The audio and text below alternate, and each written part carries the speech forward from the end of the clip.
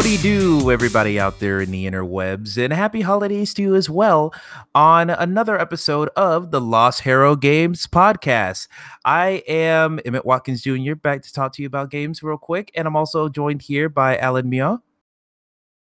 Hey, y'all. Y'all, okay. And Hunter Davenport. Hi. A very low-key introduction. So of course, as you know, on every episode, we're going to start up front with the games that we've been playing. Of course, we'll be talking about news. We got Dream Beta stuff, we got Epic Store stuff, and we got some Super Best Friend stuff. But first, we're going to talk about what we've been playing.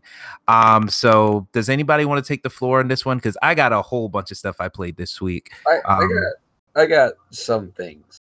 Okay. I got a little weird with it in the past couple of weeks. Okay, please don't tell me you played Leisure Shoot Larry. I don't know why that's the one I thought of, but no. I play good games. Fucking shots fired. Okay, so I played more Smash. I want to talk about that for a little bit. Hell yeah. I've been picking up. I'm halfway through unlocking all the characters, and Jeez, it's a lot faster than I thought it would be. So that is the opposite take that I've heard on the internet. Yeah, that's because Smash is a terrible game. No, Al, I'm gonna screen and stab you. They're gonna delete our podcast. Hey, you shot at me. I shoot back. That's true. I like this Guns Out Al. This is great. Guns Out Al is my favorite N64 game. No, that's everyone's favorite Chuck E. Cheese game. Yeah, right next to the honey pot. But yeah, I've been playing a lot of Smash. I've been playing a lot of Smash as Ike, who's like my Smash main as it is, and just destroying people online with that. That game continues to be great. Is Ike's ultimate Smash to tell the opponents to just eat the cake? No, it's not. Okay, shout out to What's Love Got to Do With It. Great film. Do you get an option to have the person you're facing kick Ike on the floor in the studio? Also, okay. I've also been playing EDF 5 that just dropped. Like I love. Okay, fun fact about me: I love the Earth Defense Force games. I play all of them when they come out. I had no clue about this. Yeah, I love these games. They're just really cheesy junk food. Like they're not perfect games, but they're just so much fun to play. Who puts those out again? Sandlot? No, I mean who publishes them? Oh, I don't know actually. I know Sandlot Games is the one who develops. I want to say Tecmo Koei or Koei Tecmo. It's one of those companies. I think you're right. It might be Tecmo. I'm off to find this out, but continue. But like this one's really cool because it's like they changed a lot, and like I'm not completely in love with all the changes because like they changed the way the sprint works, and like the shooting just doesn't feel as good. But like, man, this game, it's a lot of fun to just boot up a game and just fight the entire sky. It's so good. I just really like that. I like that idea. That's a good idea. Yeah, fight the sky. That is the whole thesis statement for all of these games. Is you just like you're a soldier and you just everything around you is an enemy. So two things. Number one, it is D3 is the publisher of most of them. But Sandlot also published maybe this latest one. They're one of the publishers for the franchise. So yeah, good guess on that. Number two, I've actually played a few Earth Defense Force games, or maybe not a few, like one or two. There was one that they released on PS3, and I remember a big thing about that franchise is that they literally like make the frame rate go to zero by putting so many enemies on screen. Yes, they do. Is that something that's still happening? I understand that's like a charm thing rather than just a bug, but not anymore because like I haven't noticed it in the previous 4.1 and 5 at least, or the ones that are on the PS4 at least. The frame rate is pretty solid. It does dip because they spawn so many friggin' enemies at once. Yeah, well, makes sense. But it works. Like it's not when it happens, it is kind of annoying, but like it is just so much. Like I said, it's so much fun. Just like fire in direction and take out so many enemies. The last EDF game I played was Insect Armageddon on the PC 5 years ago. Oh man, Goodness. that For is like a half hour. How'd that treat you? I have no recollection of it. Sounds about right. Biting commentary.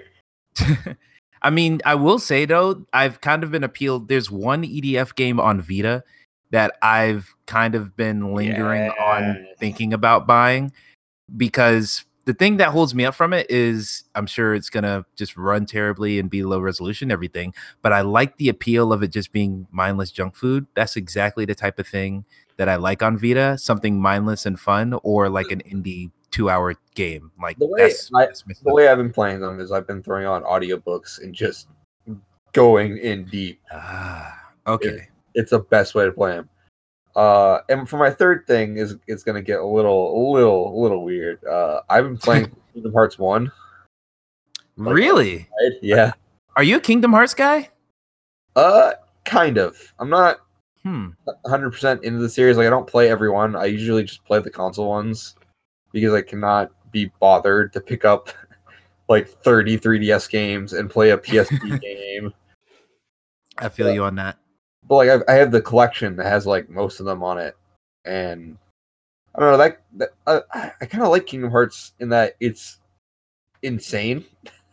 Like that whole series is just nuts, and I kind of appreciate that. Yeah, insanity has its place. I mean, you just said you like EDF. Insanity seems to be a theme. Yeah, I just needed to like, because I know 3 is coming out soon. And I'm like, I really want to play it. Yeah. And, yeah, we're just over a month away. And I was like, I wonder if I played Kingdom Hearts 1 now, what I think of it. And so far, I kind of still really like that game. Like, I think those games are pretty good. Awesome. Now, here's a question I have. Now, I feel like I know the answer to this question based off of gameplay and stuff I've seen. Yep. But I'm curious because I am not the Japanese anime, Final Fantasy, any of those demographics type person. Yes. Every now and then something will grab me, but that's just not the type of thing I care about usually. I'm a big Disney guy. So what's the split there percentage wise of appeal? They got Johnny Depp. Well, I don't care. I've never been a Pirates duper fan, but you know. Okay. Hero 6. Well, I still haven't seen that. They've talked about that there's not as many Disney Worlds in it. Yeah. Which I kind of don't know how true that is, because in 1 and 2 though there are tons of Disney stuff. Like it's mostly Disney stuff. Okay. Yeah. Like they do have the main world you go to that's like the hub is like Hollow Bastion, and that is like the Final Fantasy world. But even there, like Scrooge McDuck and like the his nephews are there. Ooh. And, okay. like, go to Winnie the Pooh world there. Like it's not completely just Final Fantasy stuff. Wait, they have a Winnie the Pooh world? Yeah, he's coming back for 3. Yeah, man, he's censored in China. Yeah, you know why? I'm buying this game because what is his name? The president of China gets made fun of all the time because he looks like Winnie the Pooh, and he was just like, "Fuck it." If you use the poo, then no can do. Yeah. Say no to the poo. But yeah, I really like that game. I'm probably not going to beat 1 and 2 before 3 comes out, but it's just good to be back in those games again. Yeah. Good comfort food, it sounds like. Yeah. Okay. I'm interested to Final Fantasy, Jesus Christ. Kingdom Hearts has always been one of those franchises where I'm like, it looks really cool, but the time investment is intimidating. Time investment and the trying to wrap your head around the bullshit that's in it. Yes, that too. It's like, oh man, that's all intimidating. But hey, I'm a big Disney fan, but I'm even a bigger Pixar fan. And now that they have Pixar in 3, I've been tempted many times to go pick up all the Kingdom Hearts games. But you know, the more I look at my backlog, the more I talk myself off that cliff. Yeah, those are definitely an investment. Yeah, indeed. But hey, sounds good. Were there any other games you had played over the last couple days? The past couple days, not really. I mean, those are all I've kind of been doing, like interchangeably. Okay. Well, Al, I'm gonna move on to you, but I really quick want to mention I totally forgot to say something about this at the start of the episode. We took a holiday break. That's why there was no episode last week. Yeah. So if you guys weren't tuned in to our social media channels, the Twitter that's linked in every episode, the Facebook that's linked in every episode, yeah, that's where we were. Took a holiday break. I was up in Florida seeing some graduations for relatives, and so we all just decided to give a rest and come back with a new episode, and that's what we're doing here. So should have said that up front, but it's all good now. I lost my stuff. I lost my collective shit when you made that Facebook post. Oh, how so? No, I just started laughing, like just. When you saw it was like, when it was like, "Yep, we ain't doing it right now." Oh boy, but hey, it's all good. That just means we come back with a bigger, better, juicier episode this time. No, I'm talking about when you were at your cousin's graduation. Oh, you're talking about the chocolate line? Yeah. I should probably give context to the listeners. So my cousin was graduating from Florida A&M University. It is a historically black college, and during one of the speeches, one of the graduating people were giving, he quoted Forrest Gump, which seemed very random at an all-black university. He was like, "Life is like a box of chocolates." And I turned to my little brother. I'm like, "Yo, are we the chocolates?"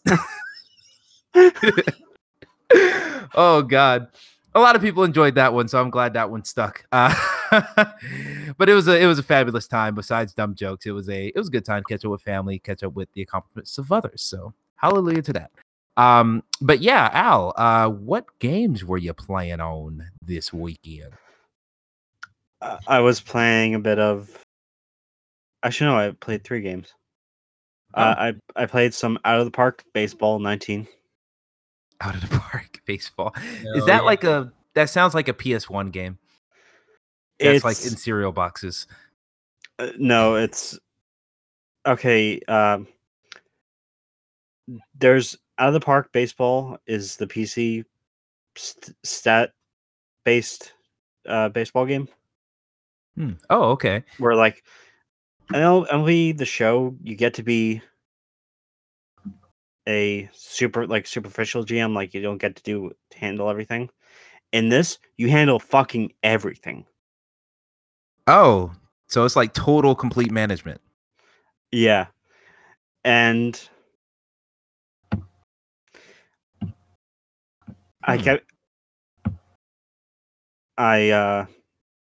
have it on it. I have a saved game on Origin Access. Oh, it's an EA title? No, it's just one of the many games that they have in their program. They have Mr. Shifty. They have. Oh, it's one of the not indie, but not big publisher titles. Yeah. Okay, that makes sense. Okay. Are you it sounds like you are enjoying it. It sounds really complicated, but if you're digging it, man, good for you. Yeah. That's actually my bad purchase of the week because I bought it a week ago for $20 and started playing it this week. Are you not enjoying it? It sounds like. No. As of recording this, as of recording this, the Steam winter sale or Christmas holiday sale is going on. Oh, I know where this is going. The game is 75% off. You bought it for $20? Yes, and it's now available. It's available for $5. No, dude, not even $5. $4.99. That 1 extra cent just throws salt in the wound. Dude, you got to a long time, maybe not a long time ago, but a few years ago, I made the solemn promise to myself, or not solemn promise, but I decided I'm not paying full price for a game ever again. And the only exception to that was Red Dead Redemption 2 this year. But for games like that, like smaller scale stuff, you can get that cheap easily. I beat Darksiders 3, which I'll talk about later, and I reviewed that for the site.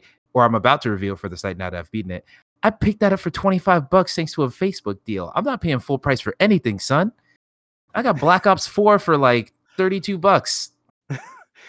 Because of coincidental. What was it? What was that service that they're now just dismantling? Oh, Gamers Club Unlocked? Yeah. Oh, yeah, I definitely use Gamers Club Unlocked until it's out in September. Until my subscription runs out. I'm milking that for all it's worth. Never pay full price for a game. Always can help it. Yeah, pretty much. Hustle, loyalty, respect. Remember, no purchase. No, that was bad. If you're hustling, there's no respect. But what about loyalty, though? That's just a throwaway line. Damn. Al's shooting. Al's got is shooting tonight. Damn, it'd be like that though. Shit. Well, so if that's your real quick, since you brought up your bad purchases, let me tell you the dumb shit that I've done with my life. Actually, you know what? In retrospect, you got a couple more games to talk about, so I'm gonna let you talk about the rest of your games. I'll save it for when I talk about my shit. I played the Takeover, which we'll talk about, which is gonna be. We'll get more into that later when we get to news. Ooh, okay. I played Hades. Yes, that's a good one as well. It's a good one too. Yeah, that Epic Game Store exclusive from Supergiant. It is very difficult. Well, it is a roguelike. I kind of expect that a little bit. Yeah, but I mean, I was expecting something along the lines of Bastion meets Dead Cells. Is it not quite that? It's harder. Oh, so it's harder than what, both of those games? Yeah. Damn. Okay. I haven't actually played Dead Cells, but Bastion kicked my teeth in quite a bit. So, like, that sounds rough. Yeah, but the thing is, I kind of want to go. I keep going back for more. Yeah. I guess if they what's the word for it? I guess if the gameplay is satisfying, then hey, it's worth any punishment. Maybe going in. Yeah, for Rizzle. Certain weapons are key against certain enemies. So you start out with a sword. Balor would be. It's just a sword. Oh, okay. It's pretty neat. No, I'm making a Dark Souls 3, a Dark Souls reference. Oh, god damn it, I missed that. That went over my head.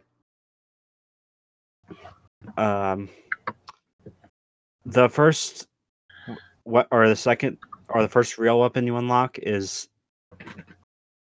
a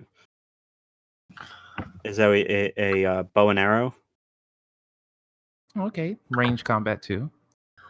And that's supposed to carry you for most of the game. And once you charge it up, you're supposed to time it. And so that sounds exactly like Bastion, actually. Yeah, I'm not really good with that. So I decided to go back to the sword. And that was a big mistake. Now you need that range combat now? Yeah. Damn, decisions. So it sounds like, can you only equip one weapon at a time? Yes, unfortunately. Damn. Wasn't Transistor kind of like that? Yeah. Yeah. Yeah, you guys are right. I didn't play Transistor, so that's like a shock to me because I know such a great thing about Bastion was the switch up because you had two weapons on a different face button for each one. So you could just, quick swap to close range combat and far range combat pretty easily. But dang, that sounds rough. And when we're talking about or when I was talking about Hades and my concern of whether there was going to be controller support. Is there? Yes, there is. And Hallelujah. yeah, thank the maker. Hell yeah to that. Yeah, I guess it seems like I was a little bit concerned because when it first got announced during the Game Awards, I was like, is this going to be like a janky?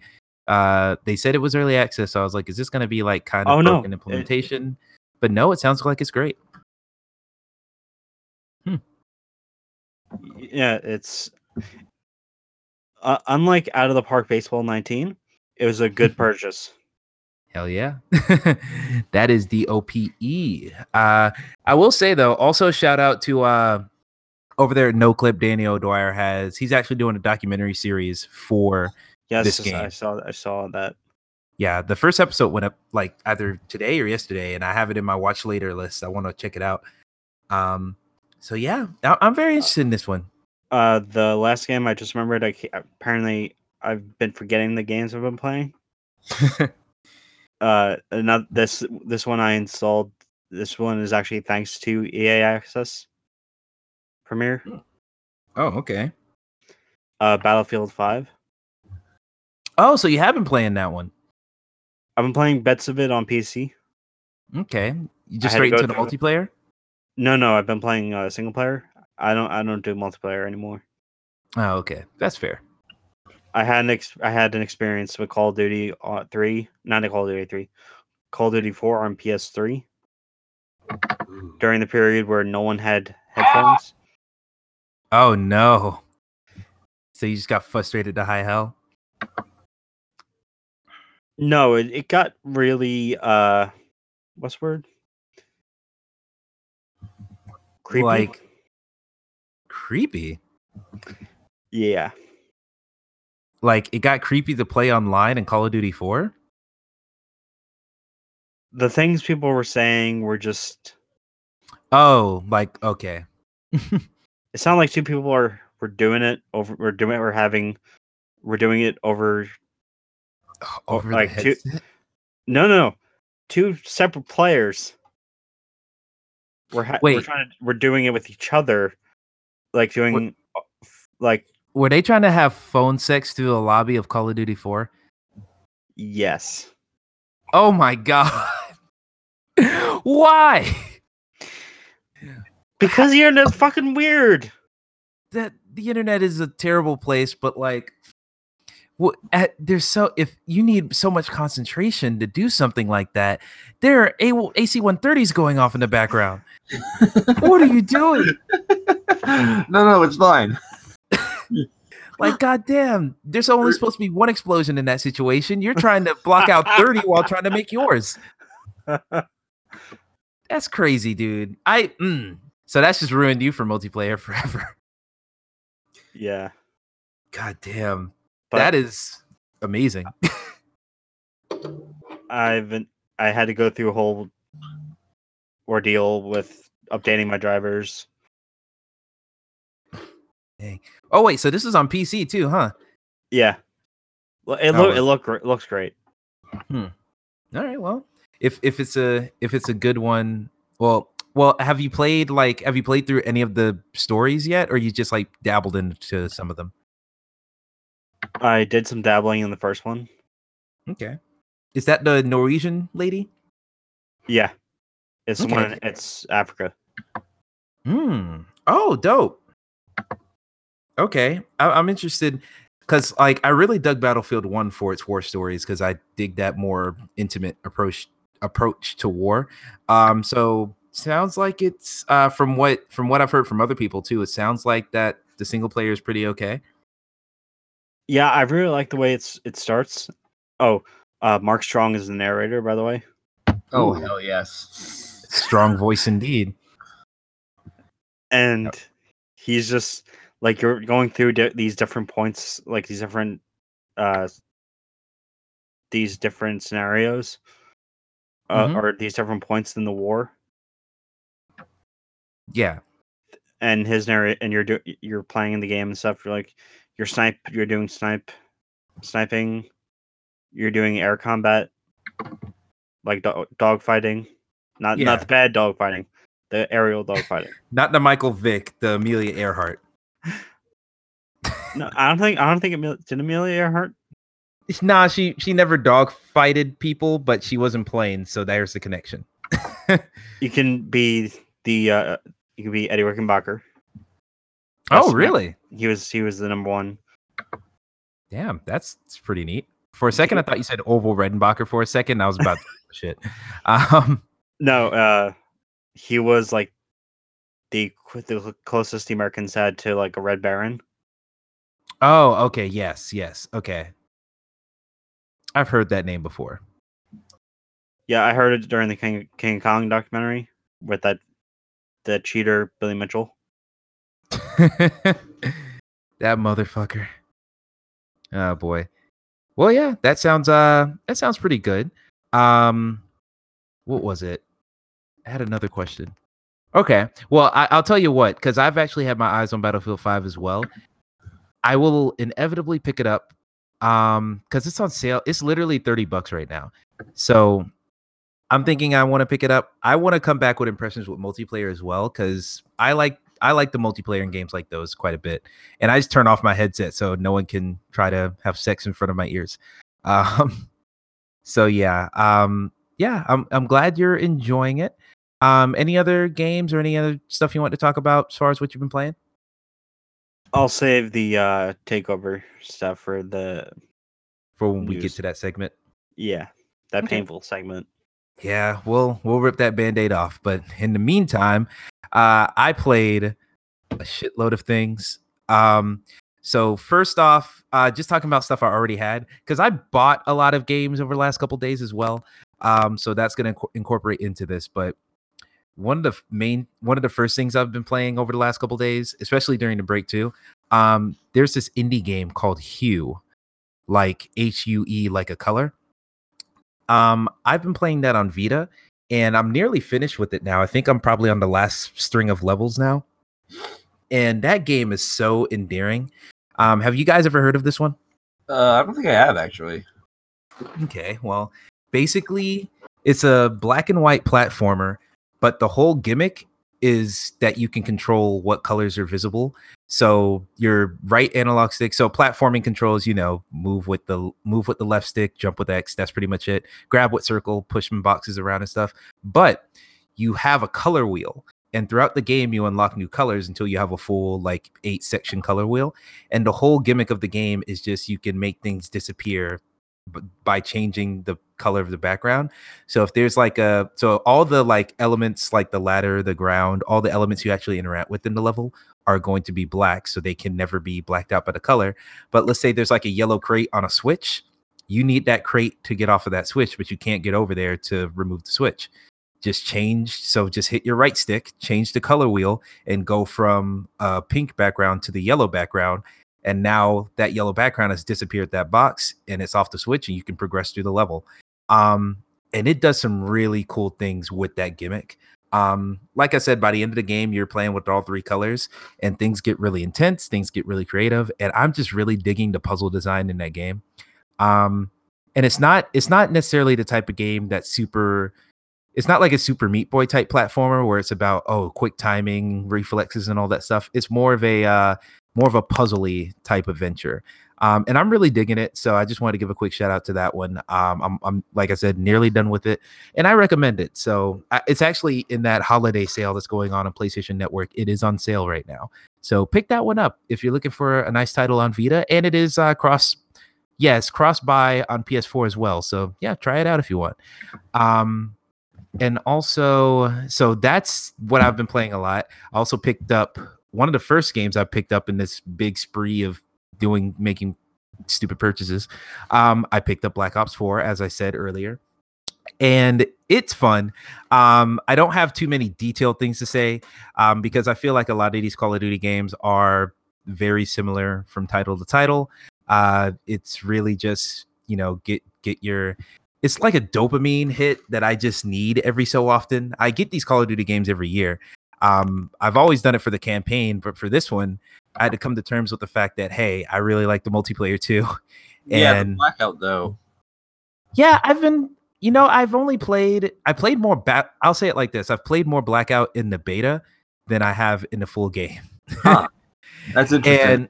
And it's not, and that's not to say anything to the quality of Blackout itself, because it is a great mode. And they've actually done a lot of things in the mode since beta to make it cooler, to make it better. They've actually added, they have, so the whole idea for Blackout, the whole map is just a mishmash and hodgepodge of other older Black Ops maps from Black Ops 1, 2, and 3. They definitely have that here. They actually added another map. There was this map from Black Ops 2 that was on a ship, on like a cruise ship. That map is in Blackout now. They just added it like randomly in an update. So it's really cool to have stuff like that in there.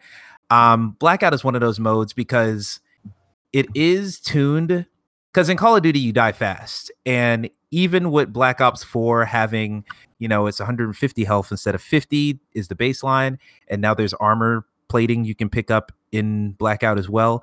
Wait, like Wolfenstein? Kinda like Wolfenstein. How it works in Blackout is there's like 3 levels of armor, level 1, 2, 3.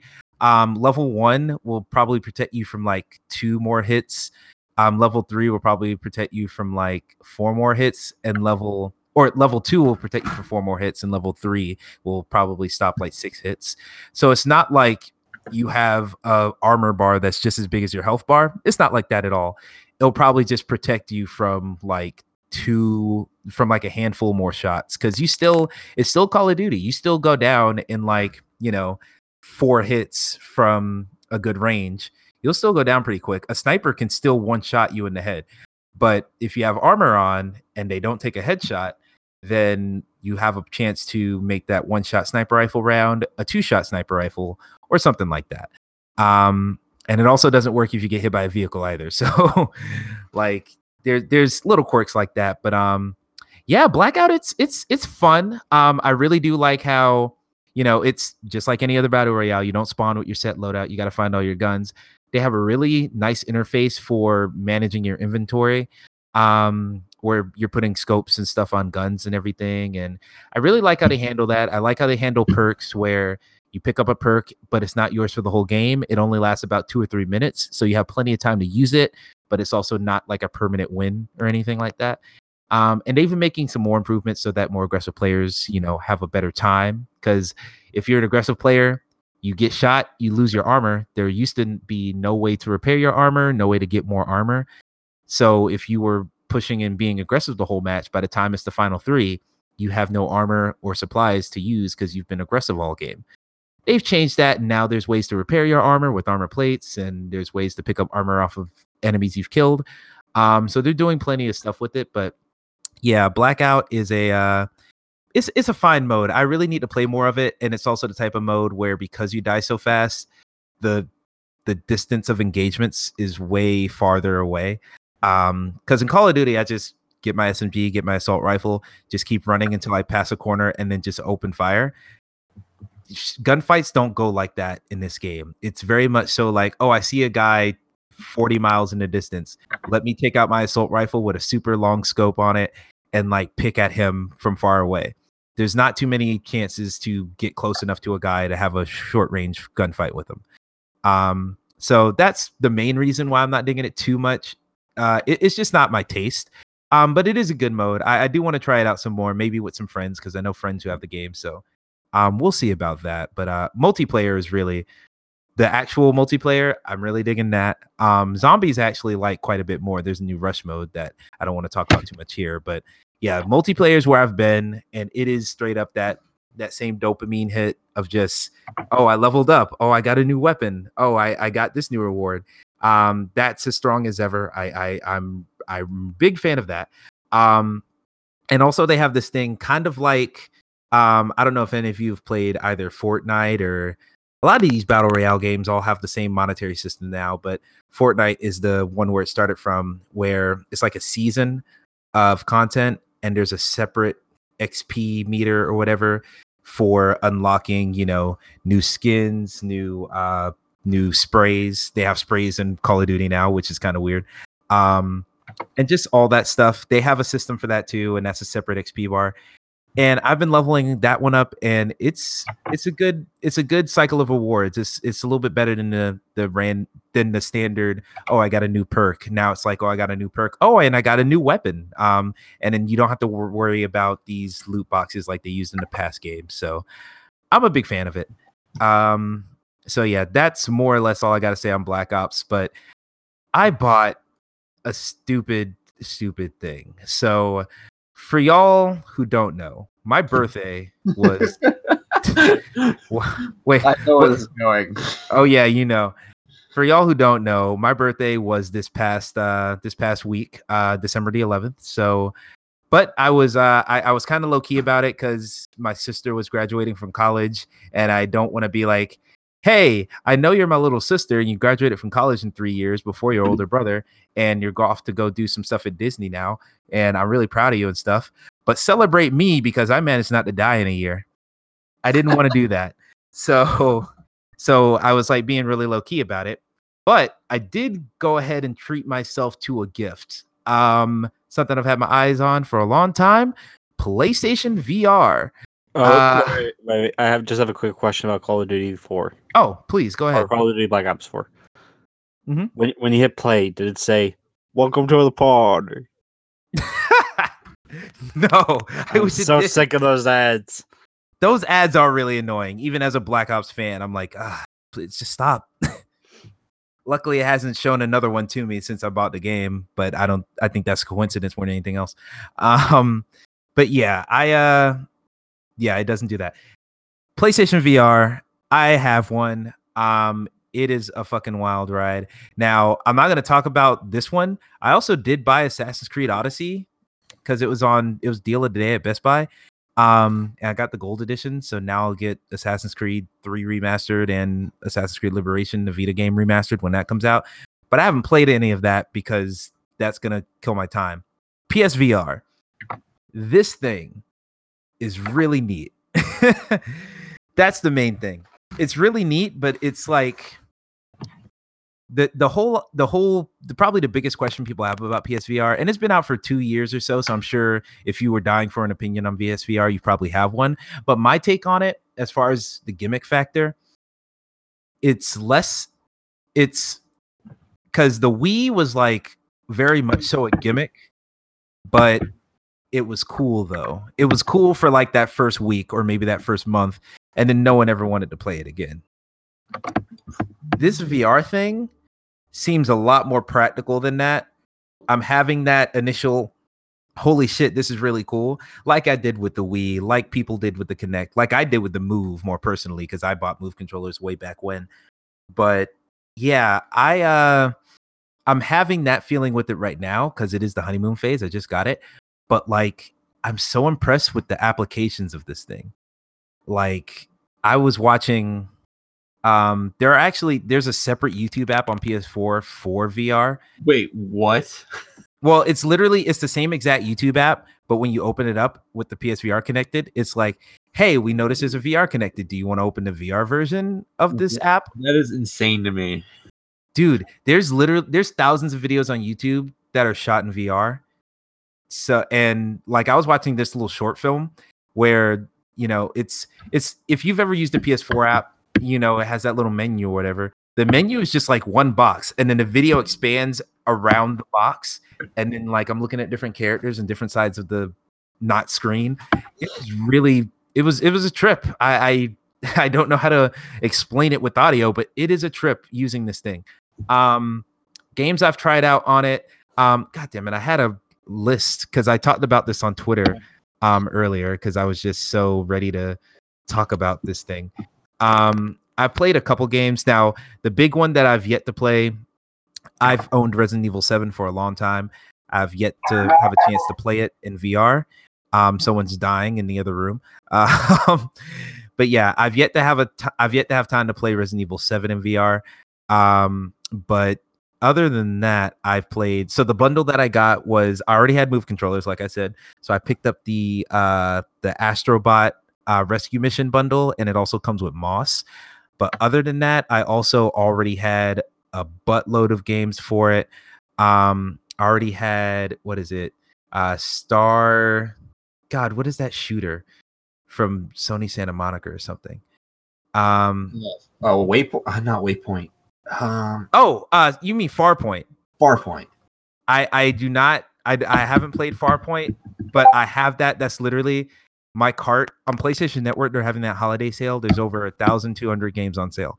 I have a full cart of 10 games, and it's like $62 worth of games. But A lot of fucking games, dude, it's a lot of games, but like it's all worth it. More than half of them are VR games. Some of them are like, oh man, I've been in the mood to play Alice Madness Returns for a while, so I'm gonna buy that since it's $4. And I got other stuff in there too, but I got like a bunch of VR games in there. I'm gonna try out. I got stuff ready. Where the heck is this? Diggity damn. Okay, here we go. I found that list. Okay, Starblood Arena is the game I was thinking of. It's a multiplayer shooter, all in VR. It's like you're driving around ships and stuff. It's a ship combat game. But dude, it's like cartoony and way more arcadey than, an Eve Valkyrie or something like that. That game, it's so like you're going upside down and turning around, doing all these flips and stuff in the ship. I thought it was gonna puke. I didn't feel anything from like a physical standpoint. I was very surprised that this game was not making me sick. Now I think that might have something to do with the reticle. You don't control the reticle using like your own using the controller or anything. You control the reticle literally by where you're looking at. So your center point is always locked down because of that reticle. And it's really intuitive to play. The thing is, I don't think anyone's playing it because the servers took a long time to find a game. So I just played a bot match. So maybe more people will get on that. I'm doubting it, but it's a cool game. It's definitely worth it. It was free on PlayStation Plus a while back, so I imagine people would have been on it. But can't pray for everything. Playroom VR, that's like the demo disc of games it comes with. There's some really cool mini games on there. My favorite mini game on there's this one where it's like Godzilla Simulator, kind of. Yeah, the Shin Godzilla thing they released, right? Yes, or I don't know if it's that. It's not like a branded Godzilla thing. It's more of just the person with the VR helmet is like this giant monster that's attacking the town and all the little robots. Way different than what I'm thinking of. Okay. Oh yeah, this is completely different. Cool. Okay. Yeah, Playroom VR has like 5 or so different little mini games with the VR you can play. Did you play the heist one? Ooh, London Heist? Yeah. That one is part of PlayStation VR Worlds, and that's one of the games that I have in my cart to buy. I'm saving it all for Christmas Day. All I've seen from that is pretty cool. Yeah, it looks really neat, and they're supposed to be making a full-scale follow-up to that demo. Wow. Okay. Yeah, Blood and Truth. Like I saw, there's like a not gameplay demo of that, and it looks really cool. If they're able to get close to that, is going to be a really cool game. But yeah, I want to try out London Heist. That's going to be one I try out Christmas Day. But yeah, this one in Playroom, this game, I forget the name of the mini game exactly, but basically you play this with a person who's not having the VR headset on. So my little brother was down here playing with me, and basically if you have the VR headset on, your job is to like walk down the street and hit all the buildings as you're running through. So you're just like headbutting things and dodging these military planes that they're trying to send at you.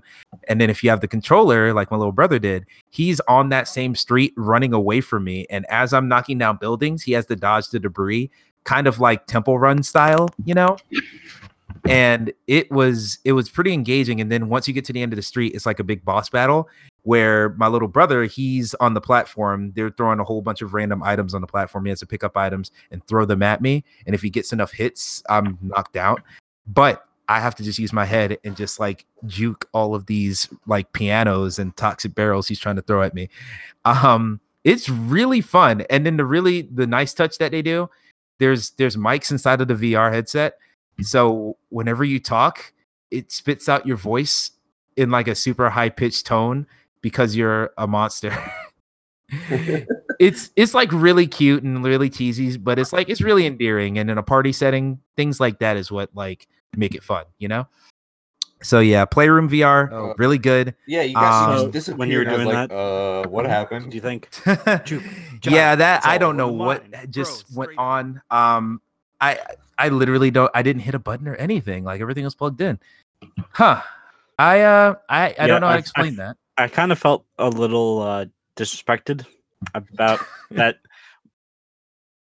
That my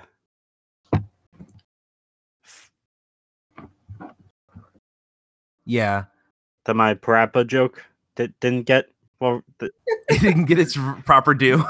Yeah, I think it did because it was so good that it crashed Emmett's computer. maybe that's keyword. That's probably what I did. I was like, oh shit, that was so great. Let me destroy my laptop. That was such a great reference. I'm just out. Just said throws it against the wall.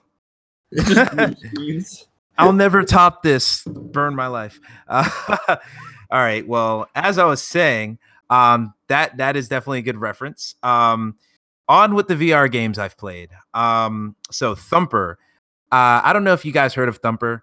It was Thumper's big. great. You dig Thumper? I've played a little bit of Thumper. I from what I played, it's really good. Man, okay. I did not play it in VR though, so you are. Well, that makes one of us that like it. Oh, you didn't like it? Well, here's the thing for me, man. I don't exactly know what Thumper is trying to be because okay. It has that look to it. When you see gameplay of it, you think, okay, it's like Amplitude, but there's not really a beat to it. So there's not like a consistent song going throughout.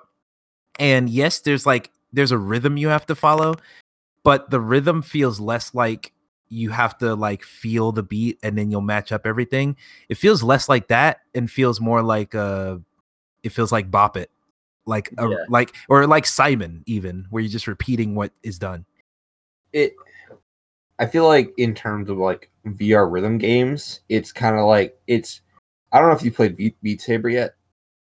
Oh no, I haven't played Beat Saber yet. That's one of the ones I'll buy when it's on sale. I think I really like I'm kind of a lapsed rhythm game fan. Like I think there's some good ones out there. But I feel like after a while they all just kind of became the same thing. Thumper, for me at least, it was, for what I played, seemed fine. But and when I was playing it, I will say I did not see myself playing it in VR at all. Like it's very intense, but it's also like gorgeous. Yeah, it's definitely a looker. There's definitely like if you get a chance to play Beat Saber, definitely do it though. I will. I intend to, if I get like a bunch of money for Christmas for some reason, on top of all the games I'm buying already for VR, I will also pick up. You rob a bank or something, yeah. Yeah, if I rob a bank on Christmas Day, then yeah, I'll buy Beat Saber. If I pull a Batman Arkham, whatever that game was, that was all on Christmas night. But yeah, Thumper. The best Batman Arkham Origins. Thank you, Batman Origins. That's it, Arkham Origins. Yeah. Shout out to that game, man. I wish they remastered that on PS4. Yeah. This isn't a bad purchase. This is just something I just wish didn't exist. Okay. Damn. Okay. Batman Arkham. The Blackgate one. Yes. God, those games are so. Why are you shitting on the Vita title? You know what? I'm not even gonna pull that card right now because I fucking played the Vita title. It's not very good. Damn it! I wish it was. Vita is the best way to play Persona 4, and I will forever love the Vita for that. So, okay, what's the deal with Persona? What do you mean? What's the deal with Persona? I've never played Persona. You've never played? Oh, okay. I've never. Okay, I own Persona 4. I played 10 minutes of it and have yet to go back.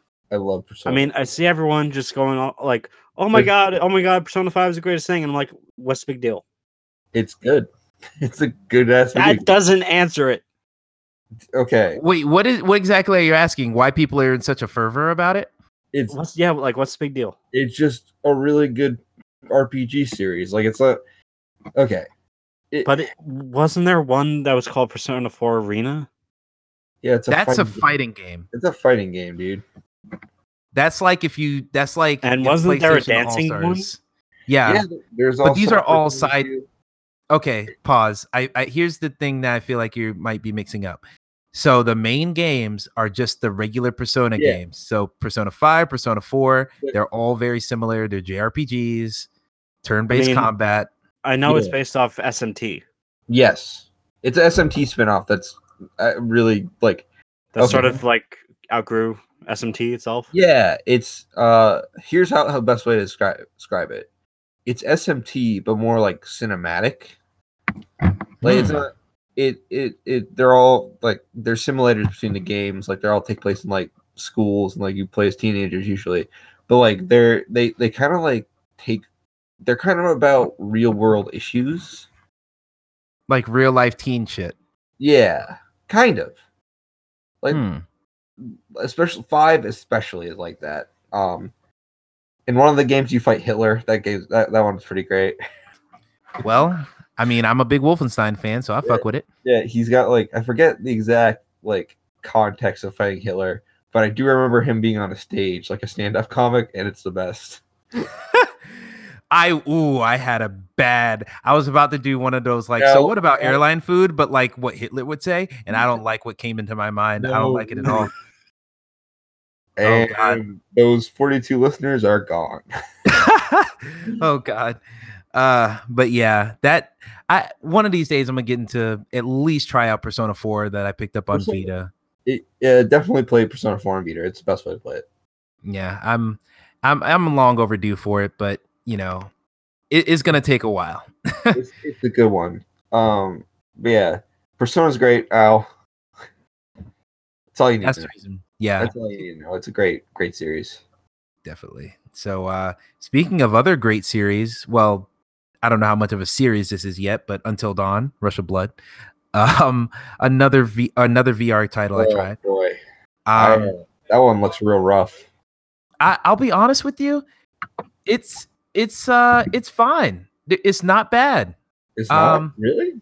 It's like totally like you pick up. It's a lot like this. When people picked up a Wii, they were like, "All right, I got this motion controller. I want to shoot shit." So they bought the easiest, least bad game in which they could shoot shit with a motion controller. Until Dawn, Rush of Blood fills that very well.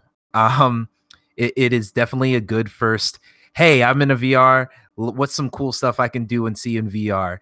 And it has some good jump scares because they come from your peripheral vision. You can't do that on a screen. You have to kind of telegraph that more. So it has some cool stuff there. And then its tracking with the guns is pretty well. Gunplay is pretty satisfying. They're like, it's violent. So, limbs and stuff are flying off, and it's just really good tracking. You can nail shots pretty far away once you get the hang of it. It's pretty fun, but I'm gonna be honest, I don't know what the hell's going on in the story. So I don't care about the story, and the graphically, well, all the PlayStation VR games are kind of a downgrade graphically. So like every PSVR game kind of looks like a PS3 game. Like that's kind of disappointing. Well, that's how VR has to work. I mean, everything has to run at 90 frames a second or else you will vomit. So that's the reason for it. And then on top of that, you have to, make 2 screens, or it's running on 2 screens, the headset and the TV. So there's a lot of concessions you got to make, but the game isn't like hideous or anything. It's just clearly not an Uncharted, not a Horizon type level graphically, and none of the games on VR are. But I'm totally fine with that. But yeah, Until Dawn, Rush of Blood is fine. I'm stuck on the 3rd boss. The 3rd level has a boss at the end, and it literally insta kills you. Like, it's unavoidable, and it's literally you just have to do enough damage to him before he unleashes his killer move. And I have yet to figure out how to do that. So that's kind of bullshit, but I'm gonna play it later. I'm gonna beat it at some point. I'm not too worried about it. Bound is an indie title. I don't know if you guys remember Bound. It's that ballet game with all the abstract art in the background. It's really obscure. Yeah, I remember Bound. Is that the ballerina game or no? It is the ballerina game. Okay. Yes, like that's the one thing I remember from that game was like the teasers. Mm-hmm. Yeah, they mocapped actual ballerinas for this game, and it's it's like a fever dream kind of to play. But this fucking game is so beautiful. It doesn't make sense how beautiful it is. In fact, it's so beautiful, I feel it's a disservice to play it in VR. Because like I said with the graphical stuff just a second ago, it's clearly dropped down in graphics a little bit, but also there are some cool perspective things, like you can bring her right up to your face, because the PlayStation VR just serves as a camera perspective, so you can bring her right up to the face and like look at her with your head tracking. I guess that's pretty cool. But like there's a photo mode in the game. I want to play with the photo mode, and every time you try and play with photo mode, it's like we have to switch to 2D for you to use photo mode. And so it just completely brings you out of that 360 view, and then you take your photo and then you zoom back out to VR to play again, and it takes multiple seconds to transfer from mode to mode.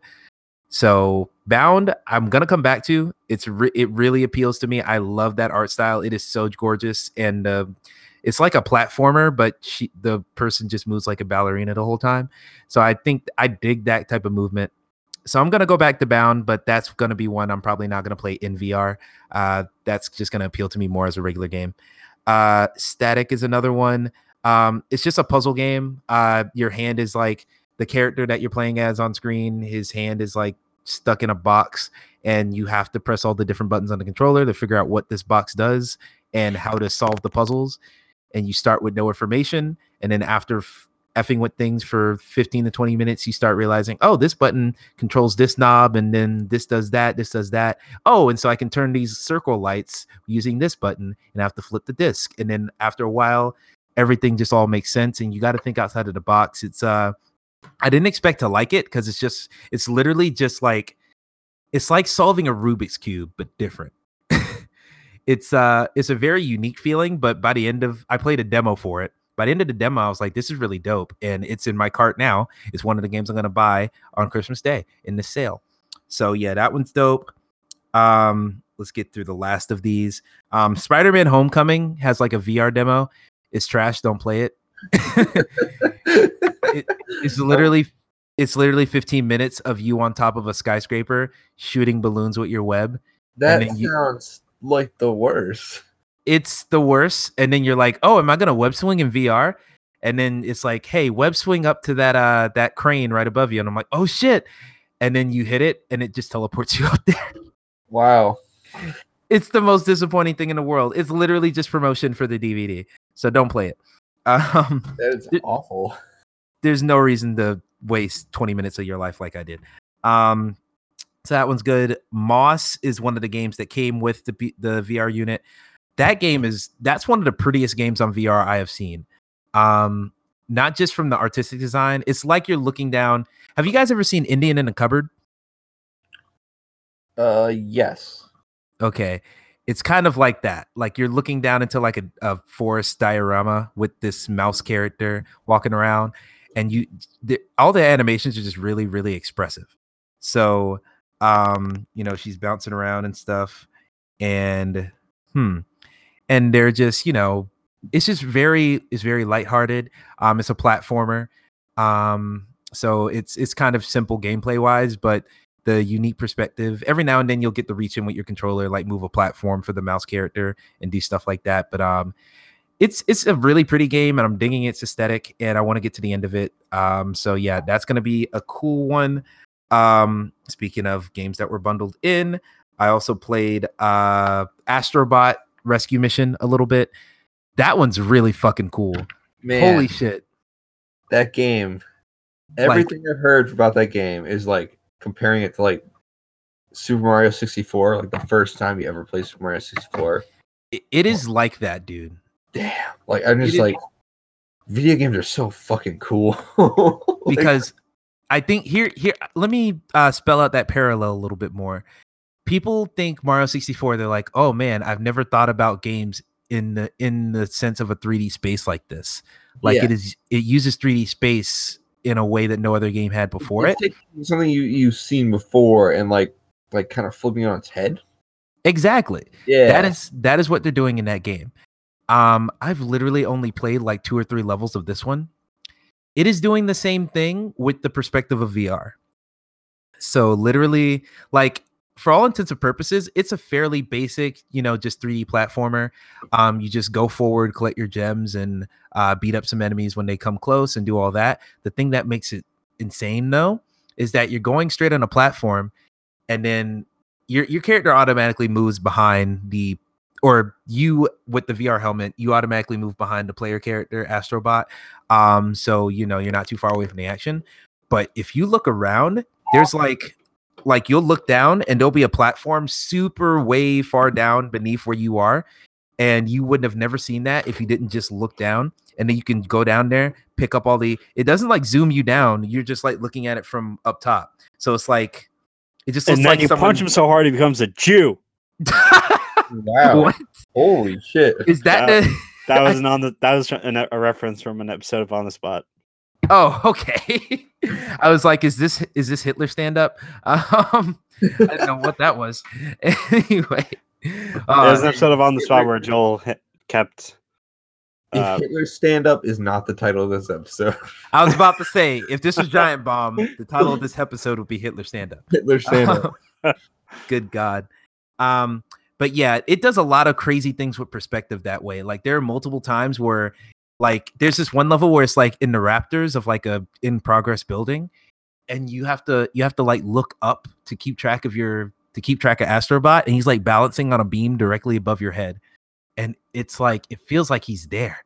It's like it's really a trip. And then the whole point is him collecting all of his other little robots from his little ship. There's like 100 or so of them, and they've all been thrown about the galaxy.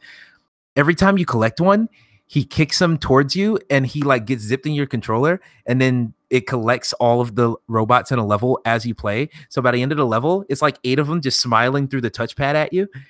It feels very like personal. Like it feels like you're actually in this world. And God, it's really neat. This is one, now that I've beaten Darksiders 3, that is going to be one that I go back to for Game of the Year consideration, because everyone's saying, hey, if Astrobot isn't on your Game of the Year list, probably didn't play it. So I don't want to make that mistake. So I'm going to try and get through that one. Yeah, it is awesome. It feels like it puts you in the middle of it. And other than that, last thing VR wise I'll talk about, Rec Room.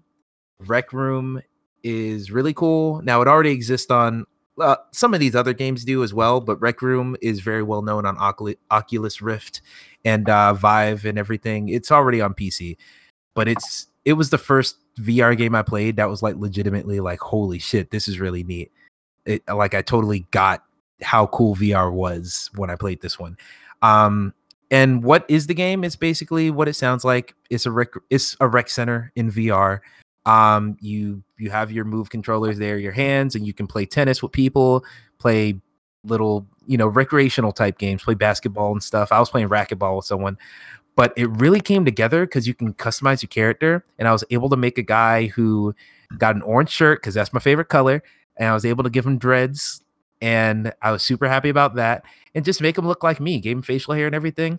And then it was this is something that's done in a lot of VR games, but they put like the start menu on your wrist like a watch. So whenever you have to like go into the settings, you just flip your left hand up like a watch, and then like the whole display will just come out like Minority Report or something. And it is super cool to do that, and just hitting and matchmaking. That does sound pretty badass. Yeah, and like I said, a lot of games do that. I played some other demos that do that, but yeah, that one, oh, it was so neat to do that. And then once I got the hang of locomotion, I initially did like teleporting, like a lot of VR games let you do. You hold down a button, it'll just warp you to a place. This time I was like, all right, let's try locomotion, and the locomotion in Rec Room is really good. You basically just hold a button with one of the Move controllers, and then wherever you're pointing that Move controller is the direction you'll walk in. So I just point behind me, and I can just walk backward, and you can totally strafe like that. Just hold that Move controller and then just go left and right, and as long the direction you're looking at, you're gonna stay looking there. You're just moving your character strafe like in whatever direction. And it's really good. I want to try it out some more. It is completely free, so if you got PlayStation VR, try that one out. It's pretty cool. The only thing on that one is it's designed to be very, very friendly for kids. So I got into the lobby and just saw a bunch of people that were like at my knees. So I was like, oh shoot, because literally they have other players in this game, but you see them as their height that they've set in the VR thing. So it's pretty jarring to just see a bunch of children that are like at your waist, and you're like, oh wow, okay, good thing I turned off my mic. So yeah, that one's cool. And so that's pretty much everything I have to talk about from the VR standpoint. The last thing I'll talk about is Darksiders 3. Like I said, just beat it.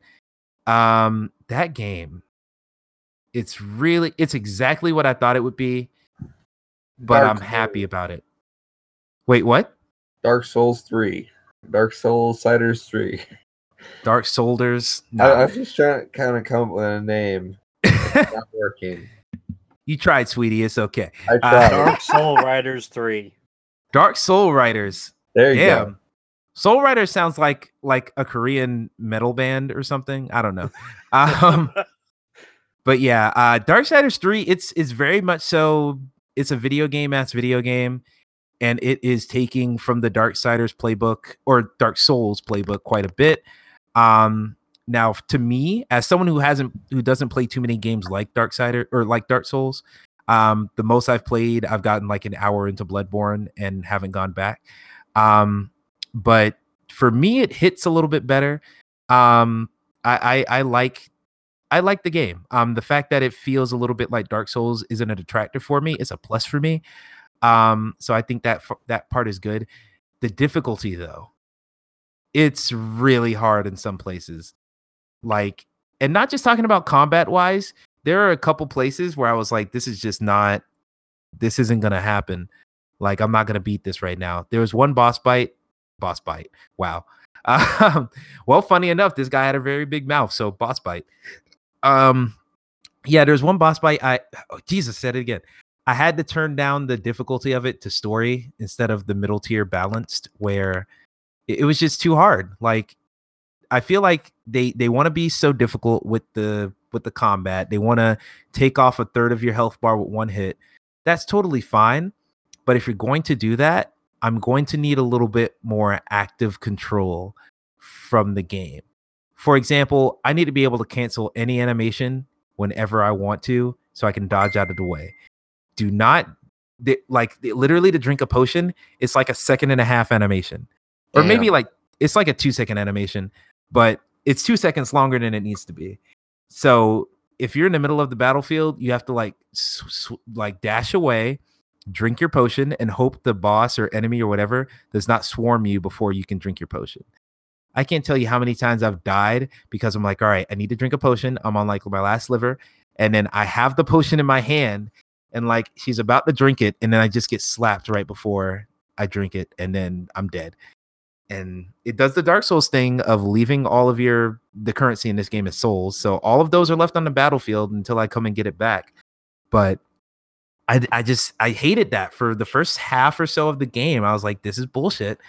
And it's very annoying. But I have to say, man, the game artistically, I really dig how the art looks. I really dig the design of some of the bosses. I really dig the combat, for as frustrating as some of the animation canceling stuff can be, or the lack thereof. The combat's really, really satisfying, especially when you upgrade some weapons at the end. The weapon upgrade system is it's not very deep. It's actually fairly simplified when compared to something like Darksiders 2, which was like a Diablo clone almost. But yeah, the combat's really satisfying when you upgrade your weapons. The puzzle design is pretty good as well, except for some of the puzzles in the last level.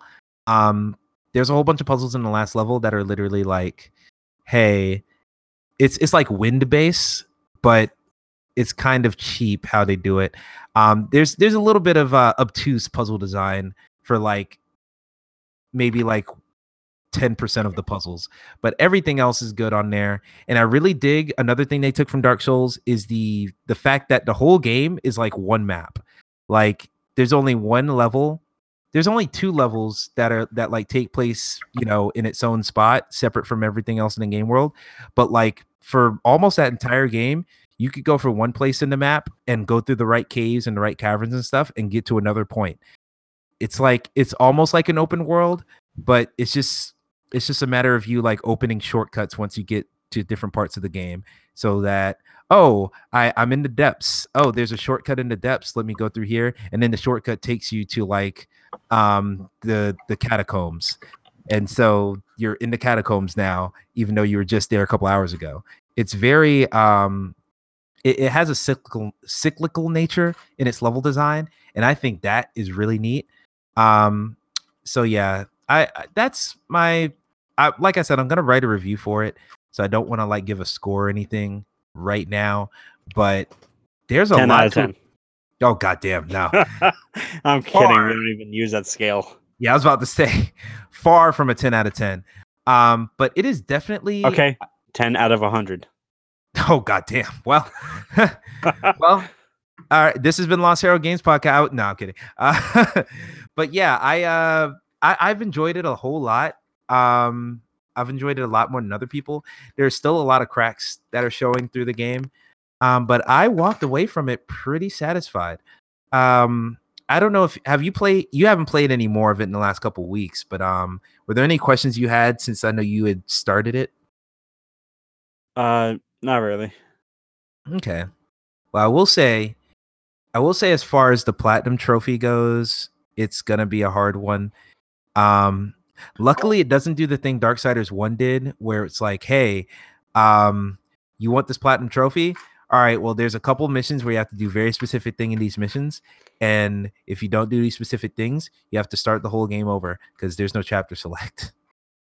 So I'm glad it's not that type of trophy list. It's really just to collect everything, upgrade everything, and then beat it on the hardest difficulty, which isn't too hard. Well, beating it on the hardest difficulty is going to be a bitch, but I'm not about to do that.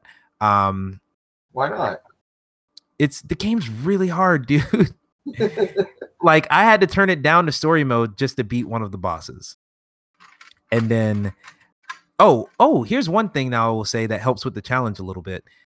Backtracking is heavily rewarded in this game. It's like every time you defeat a sin, or at least for the first 4 deadly sins, you are going around killing the deadly sins as one of the 4 horsemen of the apocalypse, in this case a horsewoman.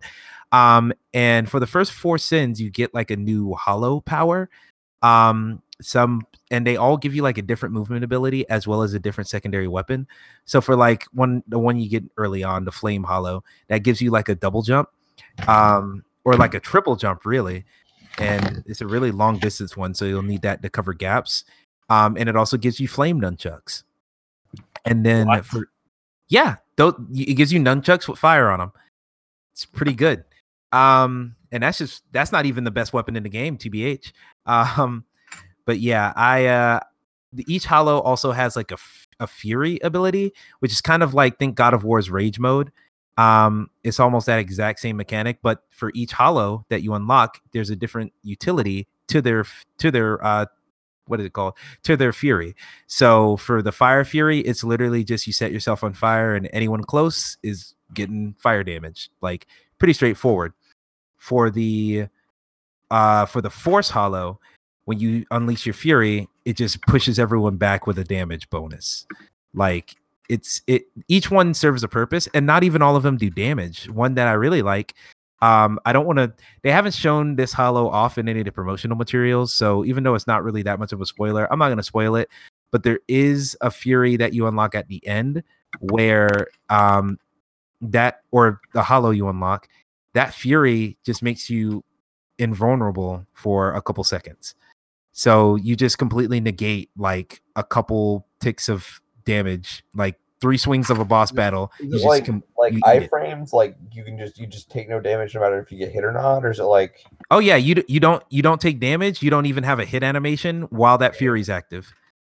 Okay. Yeah, and it only lasts for literally, if you're in a boss battle, it lasts for like 3 hits and that's it. But that is the difference between getting a really good damaging combo on someone and getting knocked back to half health and getting shot to the edge of the arena again.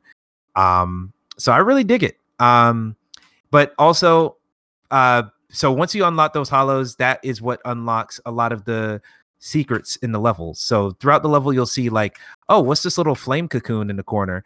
I wonder what that is. Once you unlock the fire hollow, you can mess with those flame cocoons.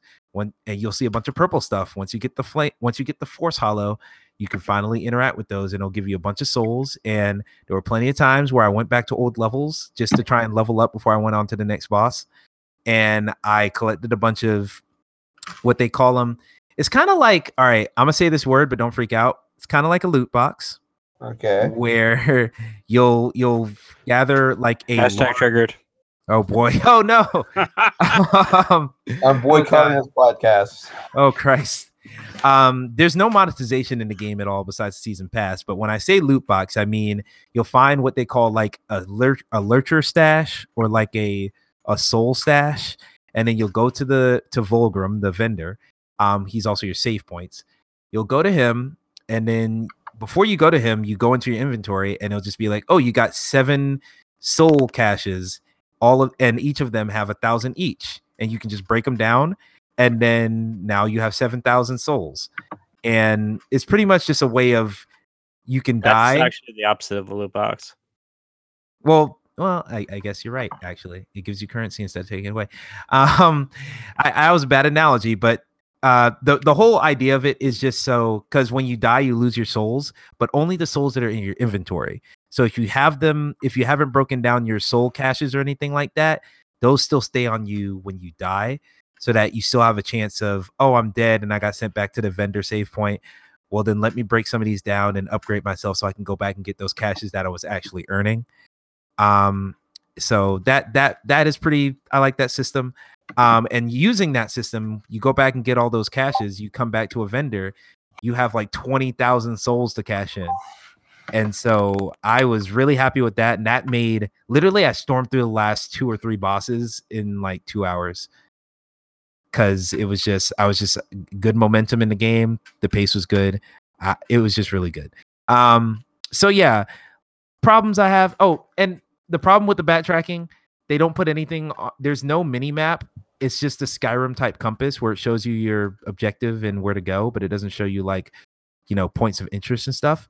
So if you want to backtrack, you got to do it like they did in old school. You got to just run through the level and just look out for shit. It won't mark on your map, hey, you can mess with this now.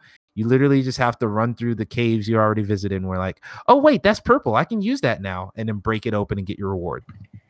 So really, to sum it up here, Darksiders 3, good game, good combat, good everything. There's a couple of cracks that make it not a outstanding game. There's a couple of things in here that is very like I'll say it's last gen in every sense of the word, in all the good ways and in a couple of bad ways too. But yeah, you'll see more of that in my review once I get that written. Speaking of things that will happen once, I don't have a good segue. I don't have any other games to talk about. Oh shit, I did play Celeste, but I haven't played enough Celeste to have an opinion on it yet, so we'll save that for later. I will talk about the news now. How about that, fellas? Y'all ready for some newsy news? Let's talk about some news. Hell yes. So the first order of business here is going to be, let's see here, Dreams, Media Molecules Dreams, that has been talked about for like 2 years and has been promised to be, no, it's been talked about for more than 2 years, and the beta was supposed to come out in 2016. PS4 Mario Maker, right? Young man, there's a place you can go. It is hell. Anyway, yes, Dreams. I mean, it's the spiritual successor to Little Big Planet. People who remember that game from Media Molecule back on the PlayStation 3 and the PS4 one that we don't talk about because it's not made by Media Molecule. Dreams beta is actually out right now. So if you're a big want to fuck with some creative tools person like me, Dreams beta is out now, but there's a little bit of caveat here. It is out for people. The first wave of people have been let in through their newsletter. So if you were subscribed to the Media Molecule newsletter, email newsletter, before they announced the beta, which was this past Tuesday, then you got let in. I did not know they had a newsletter, so I'm going to sit here and cry. I was so devastated when I found that out, but no worries. They are going to open it up to the public. Because everyone at Media Molecules, like almost all of them are on holiday. They got a skeleton crew working, so it kind of sucks to launch a beta and then everyone's gone. So I can't blame them for doing it super limited like this. So good on them. That's totally fine. But January, I want to say 8th. Let me make sure there's the case. Oh, can I just talk about that quick thing I dropped in the chat about that guy being an absolute fucking moron idiot? Oh yeah, try me. Do it. Okay, so I took part in a beta or an alpha, closed alpha for a game that I play pretty often. Yeah. It was the this is the one the Facebook check, I believe, right? Yes. Oh yeah, this thing. It's a sequel to a baseball game that I will not name. Okay. That is me naming it without actually going out and naming it. Damn, So that's harsh. I go in and just search for the name of it on YouTube, and I see, and like I played a bunch of it, like a bunch of the gameplay, so I recognize it. I see a bunch of so and so or game name, gameplay streamed so and so X days ago. So it's So these people broke NDA. Wow. And the people and in the Twitch, like in the announcement of it, they were told that if you break the NDA, you're gonna get banned. So that's the end of their channel then. Yep. R.I.P. No, not banned from Twitch or YouTube or whatever. Yeah. Like, is this banned from like the press? Banned from the game. Oh shit. And I think a temporary ban from PSN. Dang. They ain't fucking around. That's worse which than is they why did. I didn't do anything because I'm not stupid. Okay, I'm glad I didn't say anything because I was about to ask, is it this thing? And then I'm looking at it, I'm like, oh shit, I didn't know that wasn't announced. Okay, damn. Well, someone's getting effed in the B. I saw multiple different channels on YouTube that were streaming them. They were streaming gameplay of it because they want to break NDA and get more views. Well, say goodbye to your ability to have fun on a PlayStation. Yeah. Damn. And just me being the asshole I am, I'm like, good. You're just like, yes, you're feeding the energy off. Oh, the energy, the hate, like the negative energy. I'm sort of like reverse flat, or not reverse flash. Flat Barry Allen when he got infected with the negative speed force. Oh my god. Ah, damn it. You are. This is an interesting turn of events. I'm not gonna lie. Yeah, and the video. I only watched one of the videos. Yeah. And nearly every single comment was like, "Oh, you're gonna get banned. Oh, you're gonna get banned. Nice, have fun getting banned."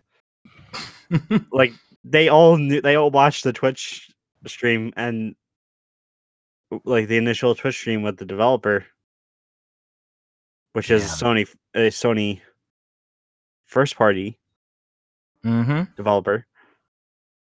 Wait a second. That exclusively makes this series.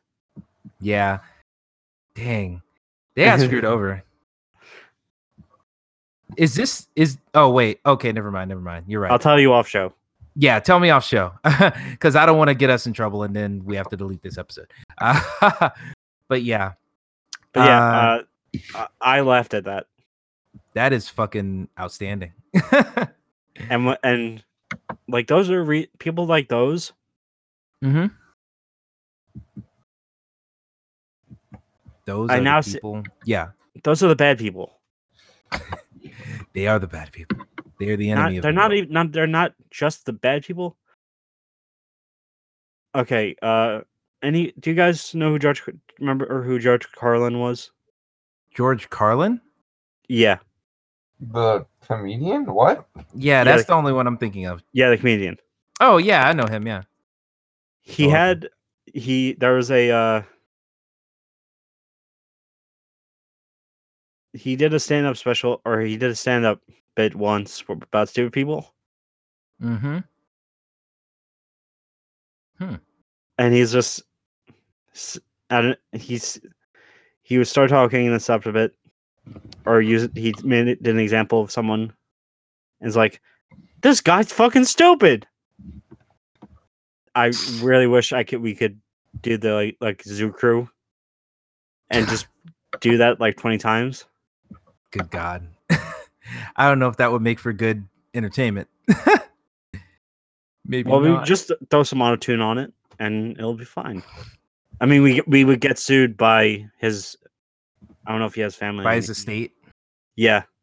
Yeah, I don't want to bring the wrath of George Carlin. I mean, let's remember he's also the same dude who was like, yo, sometimes people just have to die. Like, that's just how it goes. And then like 2 days later, 9/11 happened. So yeah. Yeah, I'm not bringing his wrath down on me. I like living. Oh, that is. Yeah. Well, he'd probably laugh at that. Yeah, he'd probably laugh at that. He'd also probably laugh at the Hitler stand-up bit from earlier. But God bless his soul. R.I.P. Rest in peace. So yes, I think I was right about that. January 8th is when the Dreams beta opens up to the public. So you'll be able to sign up online there once that happens. But yeah, Dreams is out in beta. I'm excited to play it. Now, there is no VR in the beta, so don't get excited like I did. But you will be able to use the tools. And this is just going to be a chance for people to play with the tools. There's not much single player content here as far as what Media Molecule themselves have made, but you'll be able to play with the tools. So be excited if you care about things like this. I care about things like this. Henceforth, me talking about it. Calculator with this thing, dude. It's more than calculators, bro. We're talking music videos. We're talking short films. Yeah, dude. We're talking RPGs. Was like the cool, like at the time, that was the coolest shit. Do you think anyone's gonna remake Hotline Bling? Probably. You know what? That's a very easy one to do, probably. No, but the Wii store, the Wii Shop channel, the Wii Shop channel version. The Wii remix. You know what? I want that to be one of the first things I make. I'm gonna remake the Hotline Bling video, but like with the Wii Shop music. But someone's gonna have to make the music probably. Yeah, and then that's the cool thing, dude. You can remix other people's stuff. So if someone just makes the Wii music version of Hotline Bling, I'll just remix it and make a whole level out of it. Hell yeah, man.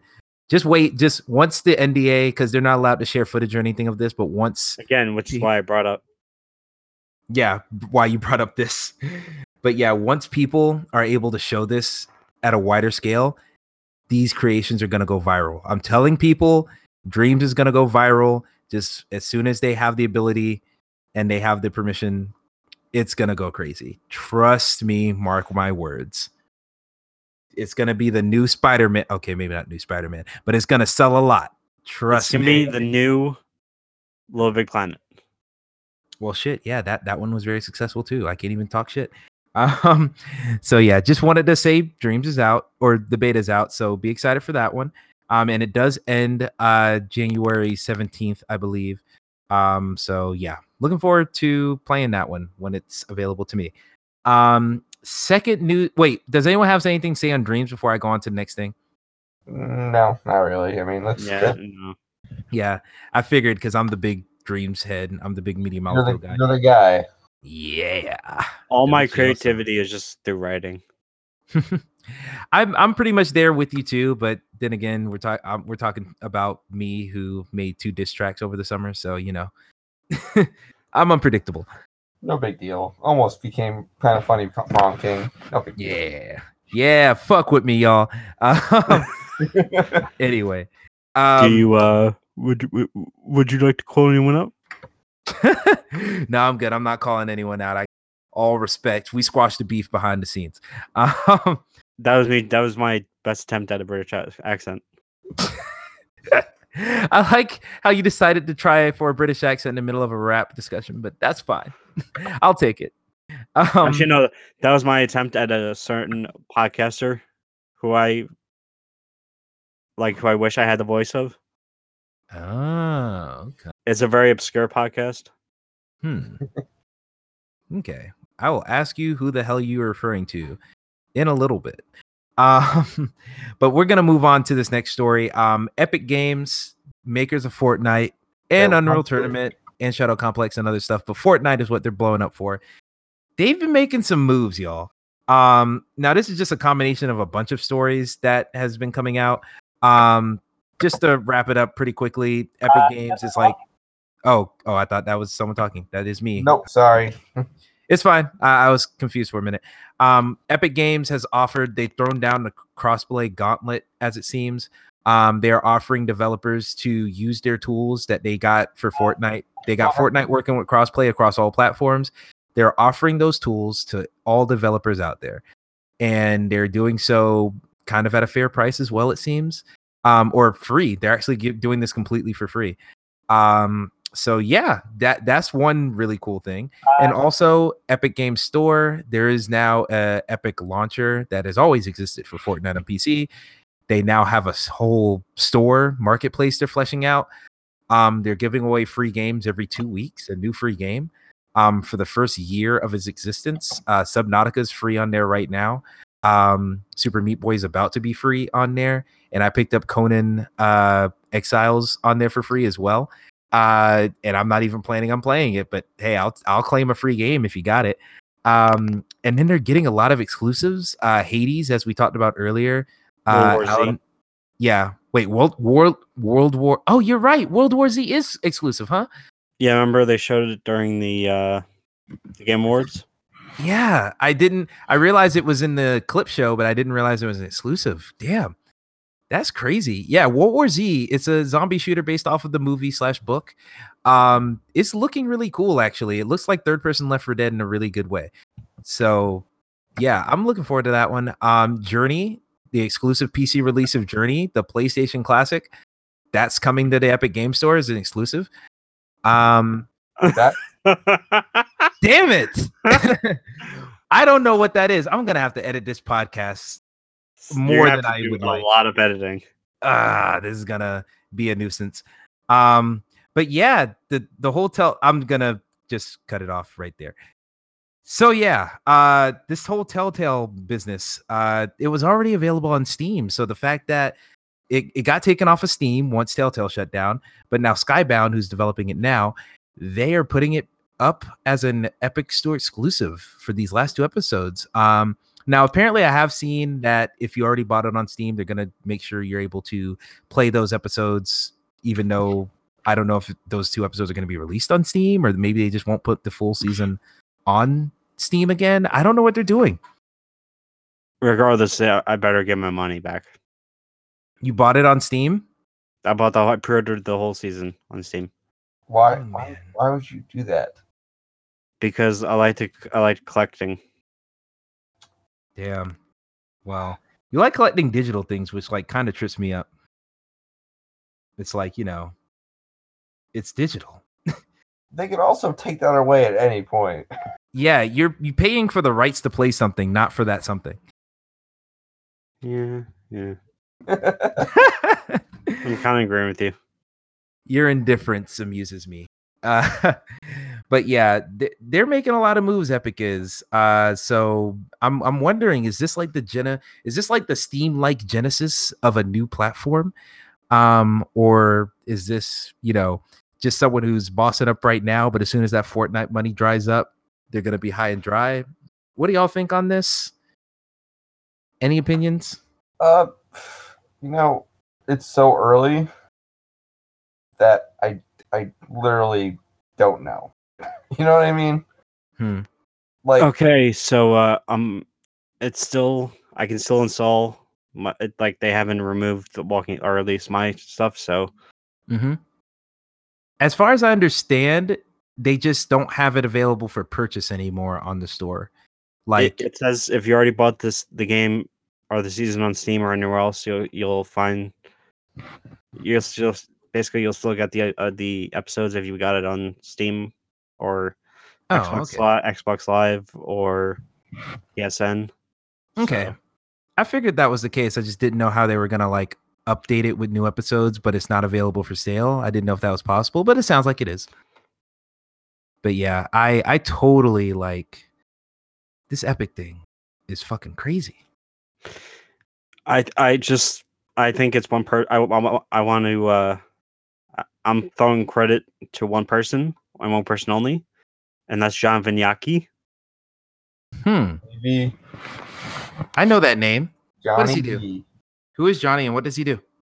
He NBA Ballers guy.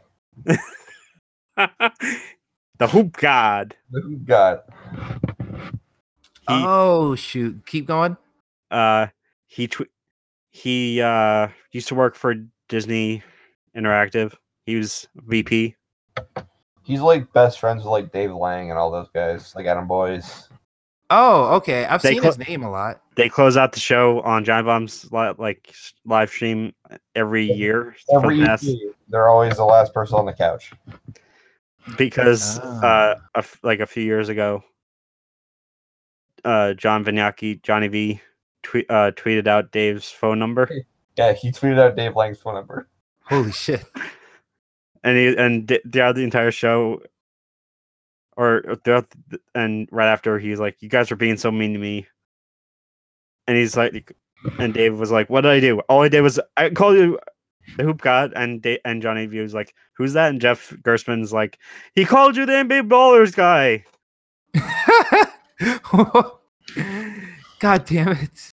Just search for the best hour and a hour of E3 2015 or 2016. Oh boy! Now I have homework. Now we have homework. Shit. The listeners too. Ah, boy. Oh no! If our listeners know anything about me and Hunter's writing, in our even if in our like who we are or stuff. Oh, I don't know about you, Hunter, but I put that I'm heavily influenced by Giant Bomb. Mm-hmm. Yeah, I think we're all like this whole thing is influenced by Giant Bomb. Like, low key. Yeah, like I don't think in a world without Giant Bomb, I don't think this site would exist, really. Yeah. In a world full of giant bombs, we are the biggest bomb. That doesn't sound as positive as it sounded in my head. But yeah, any other thoughts on Epic Store before we get to the more tragic last story? I will say before we move on to this next story, because Epic Games coming in as a competitor, kind of like, I think a lot of this is going to change like the PC landscape of like how you play PC games. Because I was thinking about it today, PC really doesn't have consoles. Have like Sony, Nintendo, Microsoft. That's what you have. It seems to me like this is like these launchers are going to be what those are. Maybe on a smaller scale, but like kind of similar. So you're talking about like what Origin does or what Ubisoft does? Yeah, these stores are going to. I'm not saying that they're going to be like there's going to be exclusive. There's going to be exclusive games no matter what. Like that's the reality of this industry.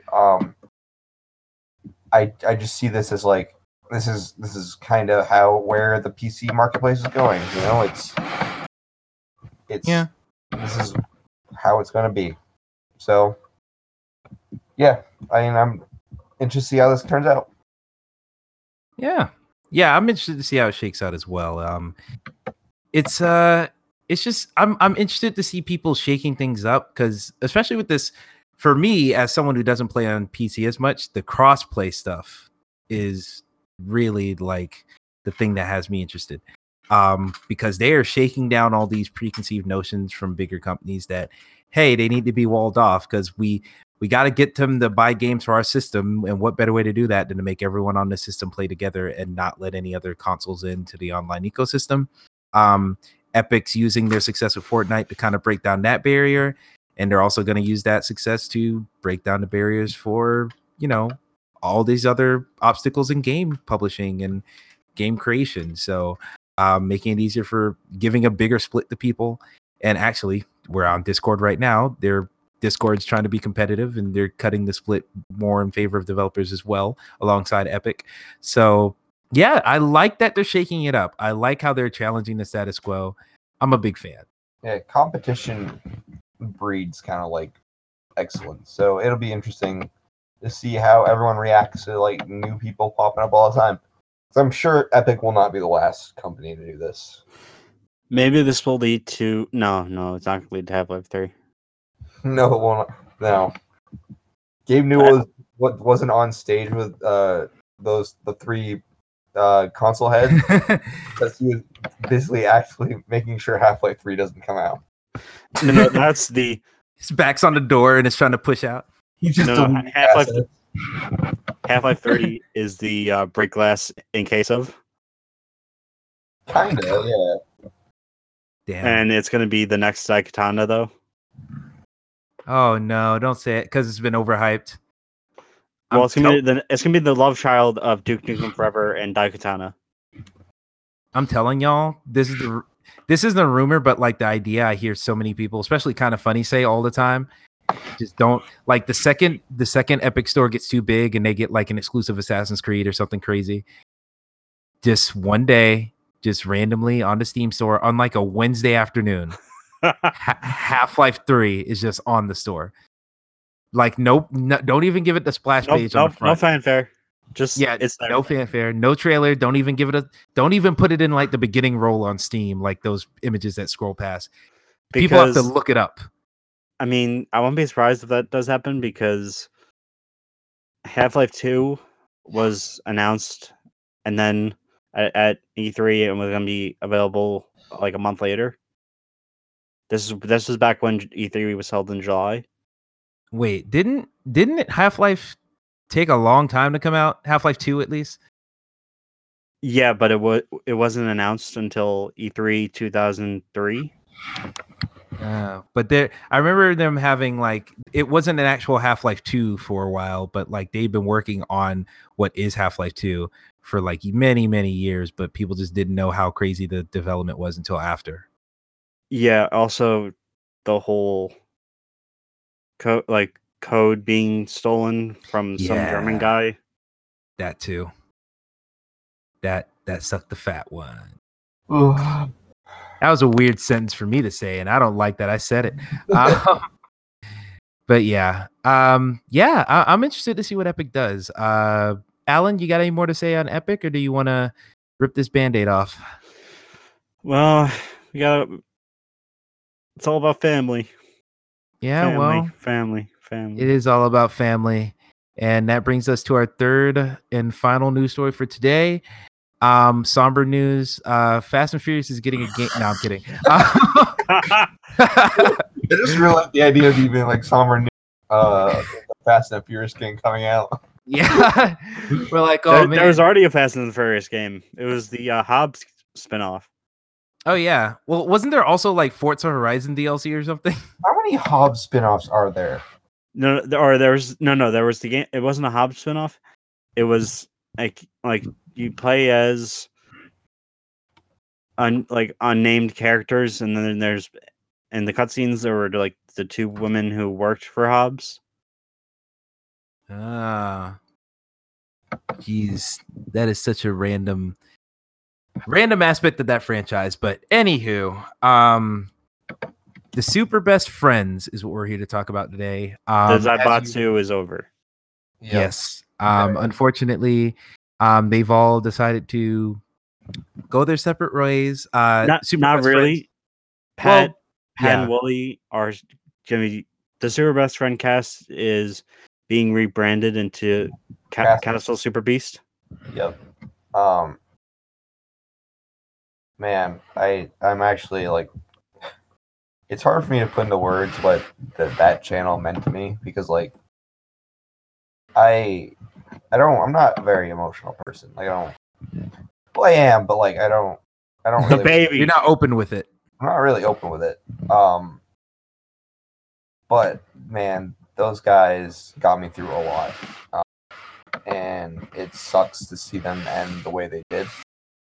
And you know, I'm happy that they decided like their friendship is worth more than a channel. Yeah. And I just I'm hurt that it's ending, but I'm happy like they're not going anywhere. Like they'll still be on the internet. Like Yeah. They'll all still be around, just in a different context, in a different capacity. yeah. Yeah. I'm gonna be honest.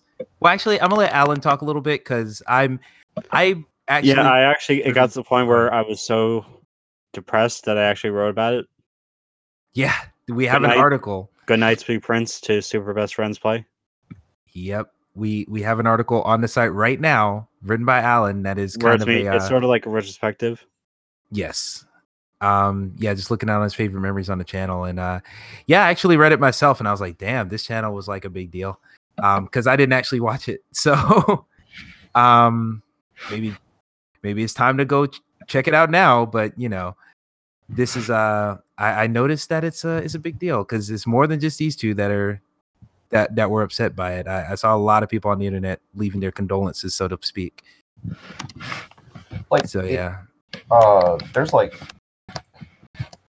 I don't know like what a specific thing I can say about this channel. Like, I mean, the only like kind of thing that I can say to make you understand is like this would be like if Kind of Funny just was like tomorrow was like, yeah, we're all gonna go do our own thing. Like, dude, well, literally, this nearly happened because when that stuff happened with Colin. I was just about to say that is like the one similarity I have in this story. Yeah, but arguably the Colin of the Super Best Friends was Pat. Well, okay. There is something I want to clarify because I did look into this more. Yeah. For those who don't know, for the last couple of days, it's been like heavily rumored that the reason why they broke up is because Pat and Matt aren't friends anymore, which is like I can understand why. There's a lot of like business things going on, but like the thing is like the whole thing is like they had a fourth guy, Liam, who left a year ago, 2 years. He left. He left at the like at the end or to be like early 2016. Yeah. The the prevailing like he tweeted out like someone was tweeting at him and he offhandedly mentioned that Pat and Liam are friends. Because apparently they had a fight and Wooly actually clarified this on Twitter. It was kind of like a mutual thing. They don't hate each other. Like it's not I don't think Pat is the reason why the entire channel like imploded. I think it's a combination of things of like this became a business and they were all really good friends and I think the business came in front of friendship. Yeah, because when Liam left, ooh, someone's falling down a mountain. Huh? Oh no. When Liam left, it was mainly Pat and Wooly making videos. Matt was away at the time. Yeah, Pat went on hiatus shortly after. And when Matt came back, they did RE7, or an RE7 LP. Then the channel, instead of Two Best Friends Play, it became Super Best Friends Play. Oh, okay, because it was no longer two, I guess. Yeah, originally it was the original thing. Like they did about 5 or 6 years with it on Machinima. Oh, I remember seeing it on Machinima. And then became new Super Best Friends Play, where it was Matt, Pat, Wooly, and Liam. Huh. Okay. Like the whole channel kind of had a huge renaissance like a couple years ago. Like they added a bunch of new people. Like this whole channel has existed for 9 years. Yeah, it's like 200,000 subscribers strong, and a lot of their videos have well over 1 million. So like, it's a big deal. Yeah, like these guys have been around forever. Can you feel the storm? Dun, dun, dun, dun. Yeah, it's at least it seems like with this one, it seems like less of a because I'm kind of I don't want to say heartbroken because my stakes in this are low, but I it feels a little bit worse in the case of it feels like more of a proper end of the Super Best Friends rather than we lost a member, even though I feel like that's really what this is. They lost a member and they're just rebranding what's left as something different. Well, the first it was Liam. Now they've already lost a member and they kind of been recovering ever since. Okay, for the last year or 2 years. 2 years. But the way it just really feels like the business got in the way of their friendship and they couldn't handle it anymore. Like they had to split amicably before they hated each other. But again, like I just like this whole situation sucks, and it's kind of really bumming me out. There's no podcast today to go to. There's no uploads for the past 4 days. Mm-hmm. So it's and what sucks the most about all this is like you can kind of tell from their Twitter feeds that they're just going through a lot right now. Aw, damn. Pat has not tweeted anything, and like he's just been retweeting stuff, but he's not been himself for the past week. You can really tell. Wooly has a great podcast called Wooly Will Figure It Out, and he did like an episode, kind of like an intro to an episode about this whole thing, and he talks about anxiety and like just kind of like what's been going on. And European Extreme. Yeah, this whole thing has just been rough to watch. I'm kind of heartbroken over it, but this is this is just the reality we live in. Well, it sounds like since some of them are still doing something, it sounds like it will live on in some way. So I don't think you're gonna get a cow chop situation if you guys understand that reference. Wait, what? Well, wait, what was it before cow chop? The creatures. The creatures. Yeah, the creatures. I don't think you're gonna get a creatures situation because the creatures really fell off. Yeah, and then their merchandise was like 99 cents each on the RT store for a while. But now I think I like to believe, because I like to be hopeful. I like to think that the last two members who are rebranding it a little bit, I like to think that's gonna live on and that's gonna give you what you're looking for a while. And I will say, like, all their like solo stuff is good. It's just sucks knowing that this kind of affected their friendship. Like that's the worst part about it is like these people were like best friends, and now they're kind of not because they decided to go into business with each other. I mean, hey, it's better to business to break up a friendship than the actual personalities of a person to break up a friendship. Definitely. Like we saw in the example you brought up earlier. Yeah. So yeah, it's good that they were able to, cut it off before they were at each other's necks.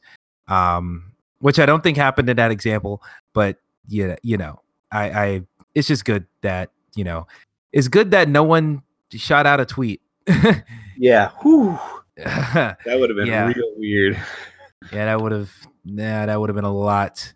But yeah, in the meantime, if you like dudes playing games and being funny, party mode is on kindoffunny.com. All right, I'm done. Check that out. Yeah.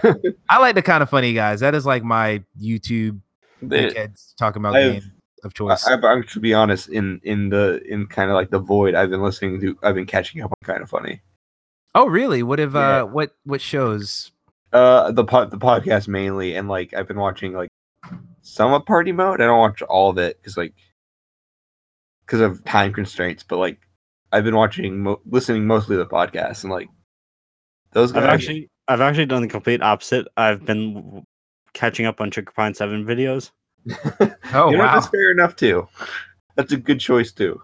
They make good stuff. I don't watch it all the time, but Sugar Pine, they're good boys there. Yeah. Yeah. I will say, like, kind of funny wise, like, Kind of Funny Games Daily is like my absolute jam. Yeah. Like that, I listen to that literally daily. I do try to watch the morning show whenever I can too, because those are usually pretty good. Yeah. Morning show's pretty good. Yes, I agree. But when it comes to pop culture, I don't feel the need to have an opinion on it daily. When it comes to games, I'm like, oh, I want something in my ears all the time. Yeah. But yeah, that. And also, Gamescast is good. This week's Gamecast is actually going to be behind the scenes of the showcase. So I'm excited for that. And yeah, Game Over Grady show is good too. But that's enough shilling for them. Yeah. Mm-hmm. Yeah, what's up, Alan? I want to talk about The Takeover, the game that Matt is working on. Yes, yeah, that we've saved it for all this time. Yeah, so Matt's been working on. That's the reason he left, or a reason that he left. So yeah, tell us a little bit about it. I was checking it out. It's a super.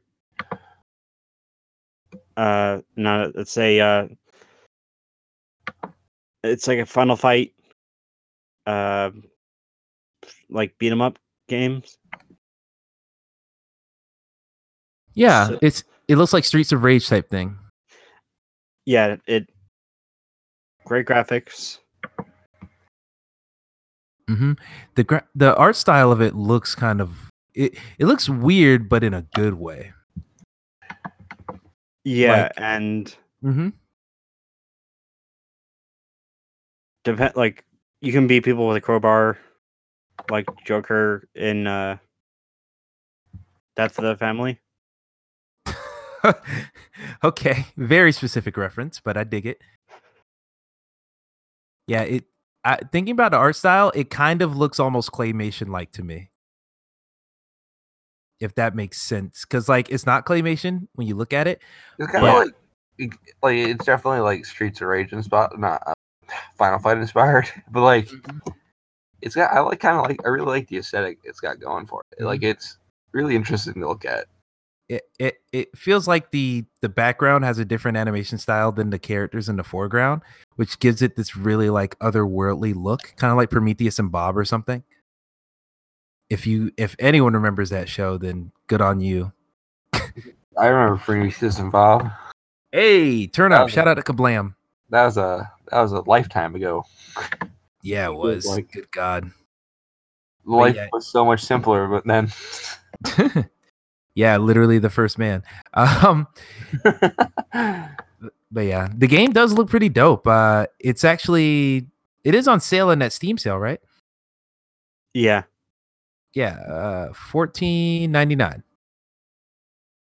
Down 25% from the normal $20. So yeah, it looks good. Is it like, as far as content wise, is it like gonna be like a shorter title?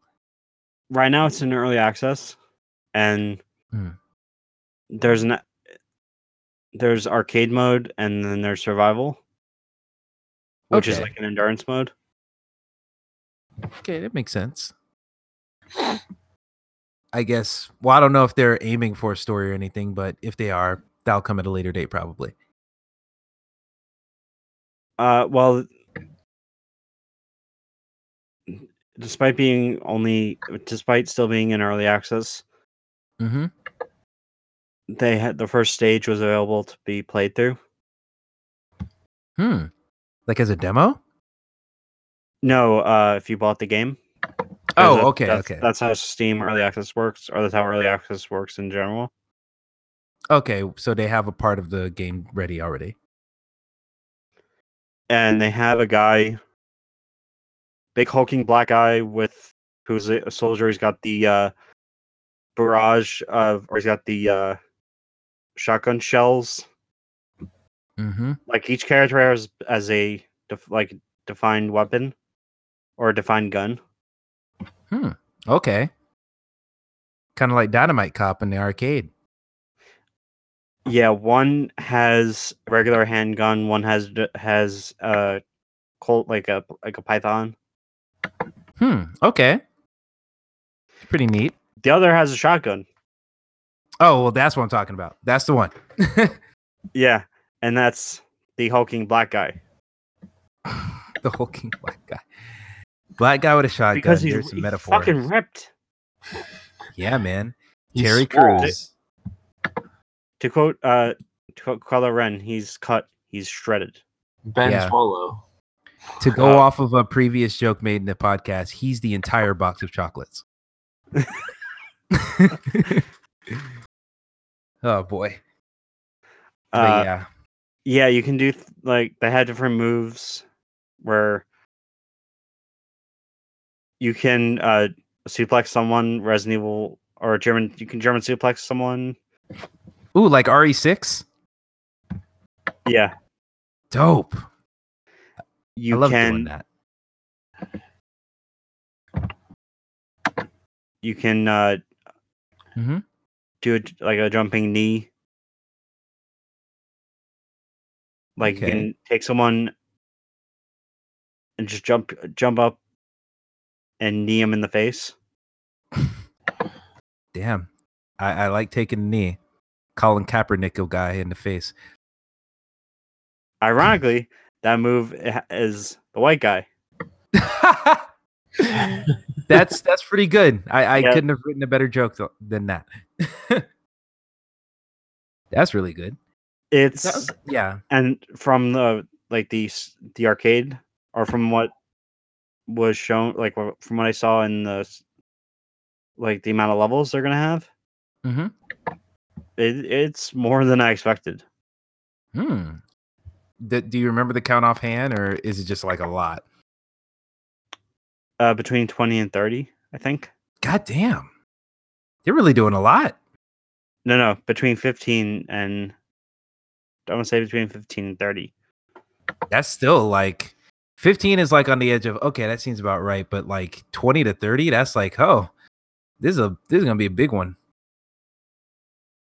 or at least a long one, maybe. I don't know. Sounds cool though. Yeah. I like to see. I mean, this is the type of game that I can very easily see as like a Games with Prime or a PlayStation Plus or something like that. So, that's probably. It looks like a really good game. That's probably the way I'll experience it because a lot of these types of games are types that are thrusted upon me rather than me looking out for them. But it definitely looks interesting enough, like with that art style and with the wide array of moves you just told me about. It looks interesting enough. I wouldn't mind giving this one a shot later on, probably. Yeah, I mean, as soon as I watched the video, like the Super Best Friends Part Final, I immediately went to the Steam store or to the Steam store page and bought the game. Yeah, it's a good. That's what you do. Once you lose one thing to support, you got to support the next. Well, I see it more as a take my money because you helped me through some dark times. That's a good point. That's a very good point. I mean, that same mentality is what made me spend hundreds of dollars to get on a plane to go to a city in which everything's overpriced. Yeah. Prom. Yeah. And buy which you lost. And write a diss track. I'm gonna be honest, it doesn't feel like I lost. It doesn't. It doesn't feel like you lost. In fact, it feels like we all won. Yeah, bro. Yeah, we all winners out here, bro. No, you should have made a third diss track, but it was just a loop of you saying, "You didn't win. You didn't win. You didn't win. You didn't win." God, that's the third track, and that's just gonna be the beat for it. It's gonna be, you didn't win, you didn't win, and that's just the beat. And I'm just gonna do it in a monotone. Hunter knows what. Prom 2. Expect a feature from Alan. Oh my God! Now we have to wait at least 2 years for that since they're not doing an event next year. But Jesus Christ! Yeah, when it does happen, I like to think Prom 2 is gonna be Homecoming, because that would just make sense. Oh, hell yeah. Like, actually, shit, that would make sense for 2020. Just Kind of Funny Homecoming, because they haven't done an event in a while, and it's like they're coming up. Dude, I need to tell Tim about this shit. You gotta pitch it to him. You gotta I'll pitch it to him. I'm gonna see what they're doing first for this, introductory stream, their first year-end anniversary stream on January 4th or something like that. I'm gonna see what he's got up his sleeve. If I don't hear anything, I'll be like, "Yo, Tim, you got to check this shit out." So yeah, that's besides the point. This one's on me. This one's on me. Get the hell out of here. So I got 80 grand together, and you come down to Atlanta. We'll rent out the Mercedes Dome, and let's get jiggy on the dance floor. Good God. But anywho, y'all got anything else to say on any more Super Bens? Good God. Super Best Friends related stuff. Can't believe you flubbed. Yeah. I'm still kind of in shock, but I'm in 2 to 3 weeks the podcast will be back kinda, and there'll be some sense of normalcy again. So yeah, not too soon, before long, for the comfort to return. Yeah. So yeah. Awesome. Well, not awesome. My weird dads. That's all I'll say. I miss my weird dads. Well, lucky for you, there's plenty of video game playing, laughing up dads on the internet to enjoy. So while you'll still get content, I think of it as opportunity to see what else is out there. Yeah. It's like shit. My house burned down, but there's so many houses available. That's a bad thing to say. Well, anyway, that brings us to the end of this episode of the Lost Hero Games podcast. I want to thank you guys for listening to us. Thank you guys for rocking with us for about an hour or two. And so I do want to do some housekeeping real quick. As you guys know, this is part of a larger site, Lost Hero, losthero.wordpress.com. That is where we write all our articles. That is where we put all of our content outside of this podcast. So a couple things I want to point out. We already talked about, Alan's piece, Good Night, Sweet Prince to Super Best Friends Play. That piece is up. It's a pretty good piece. It's heartfelt. I enjoyed it, even though I don't even watch the content that they made, but I enjoyed it, just reading it. I also want to give a shout out to Anudis. He is finally hopping on board with us. We talked to him a while back, but he's finally able to. He was supposed to be on this episode, but yeah, that kind of, I guess, scheduling conflict, because I thought he was going to be on the episode, and then I saw him in the chat, was like, "Hey, I'm watching Spider-Verse tonight," and I'm like, "Oh, okay, all right." Yeah, well, we will get him. We'll get him on soon. He'll be on the show if we have to drag him on.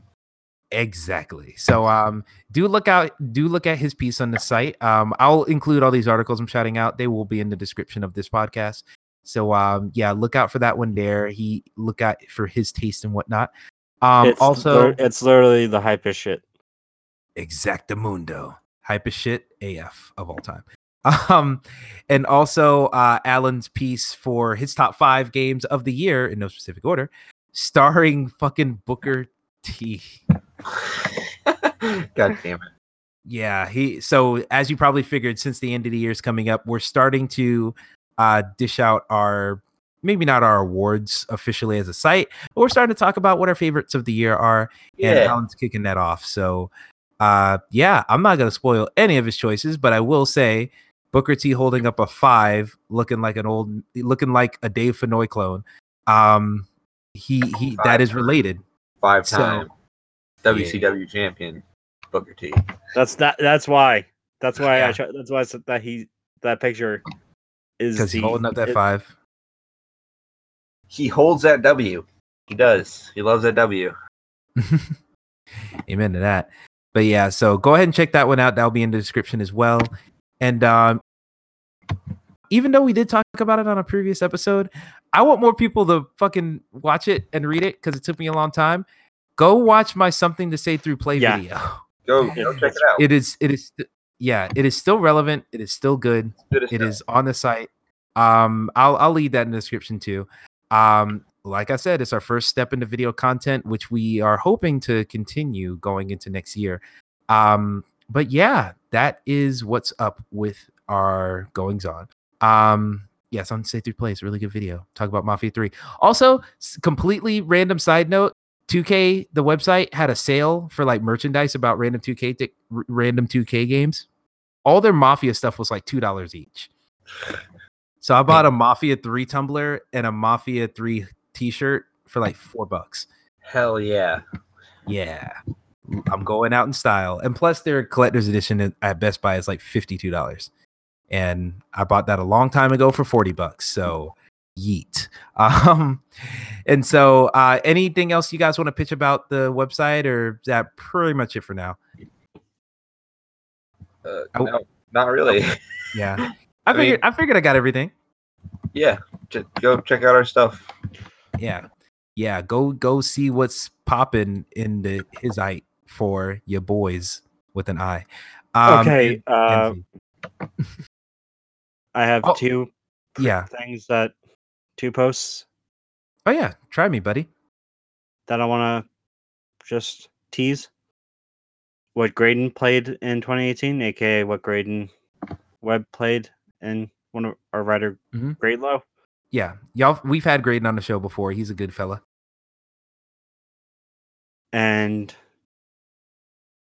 Josh Miller's top 5 games, or as he called it, 2018: A Tale of Too Many Games, which I really do like.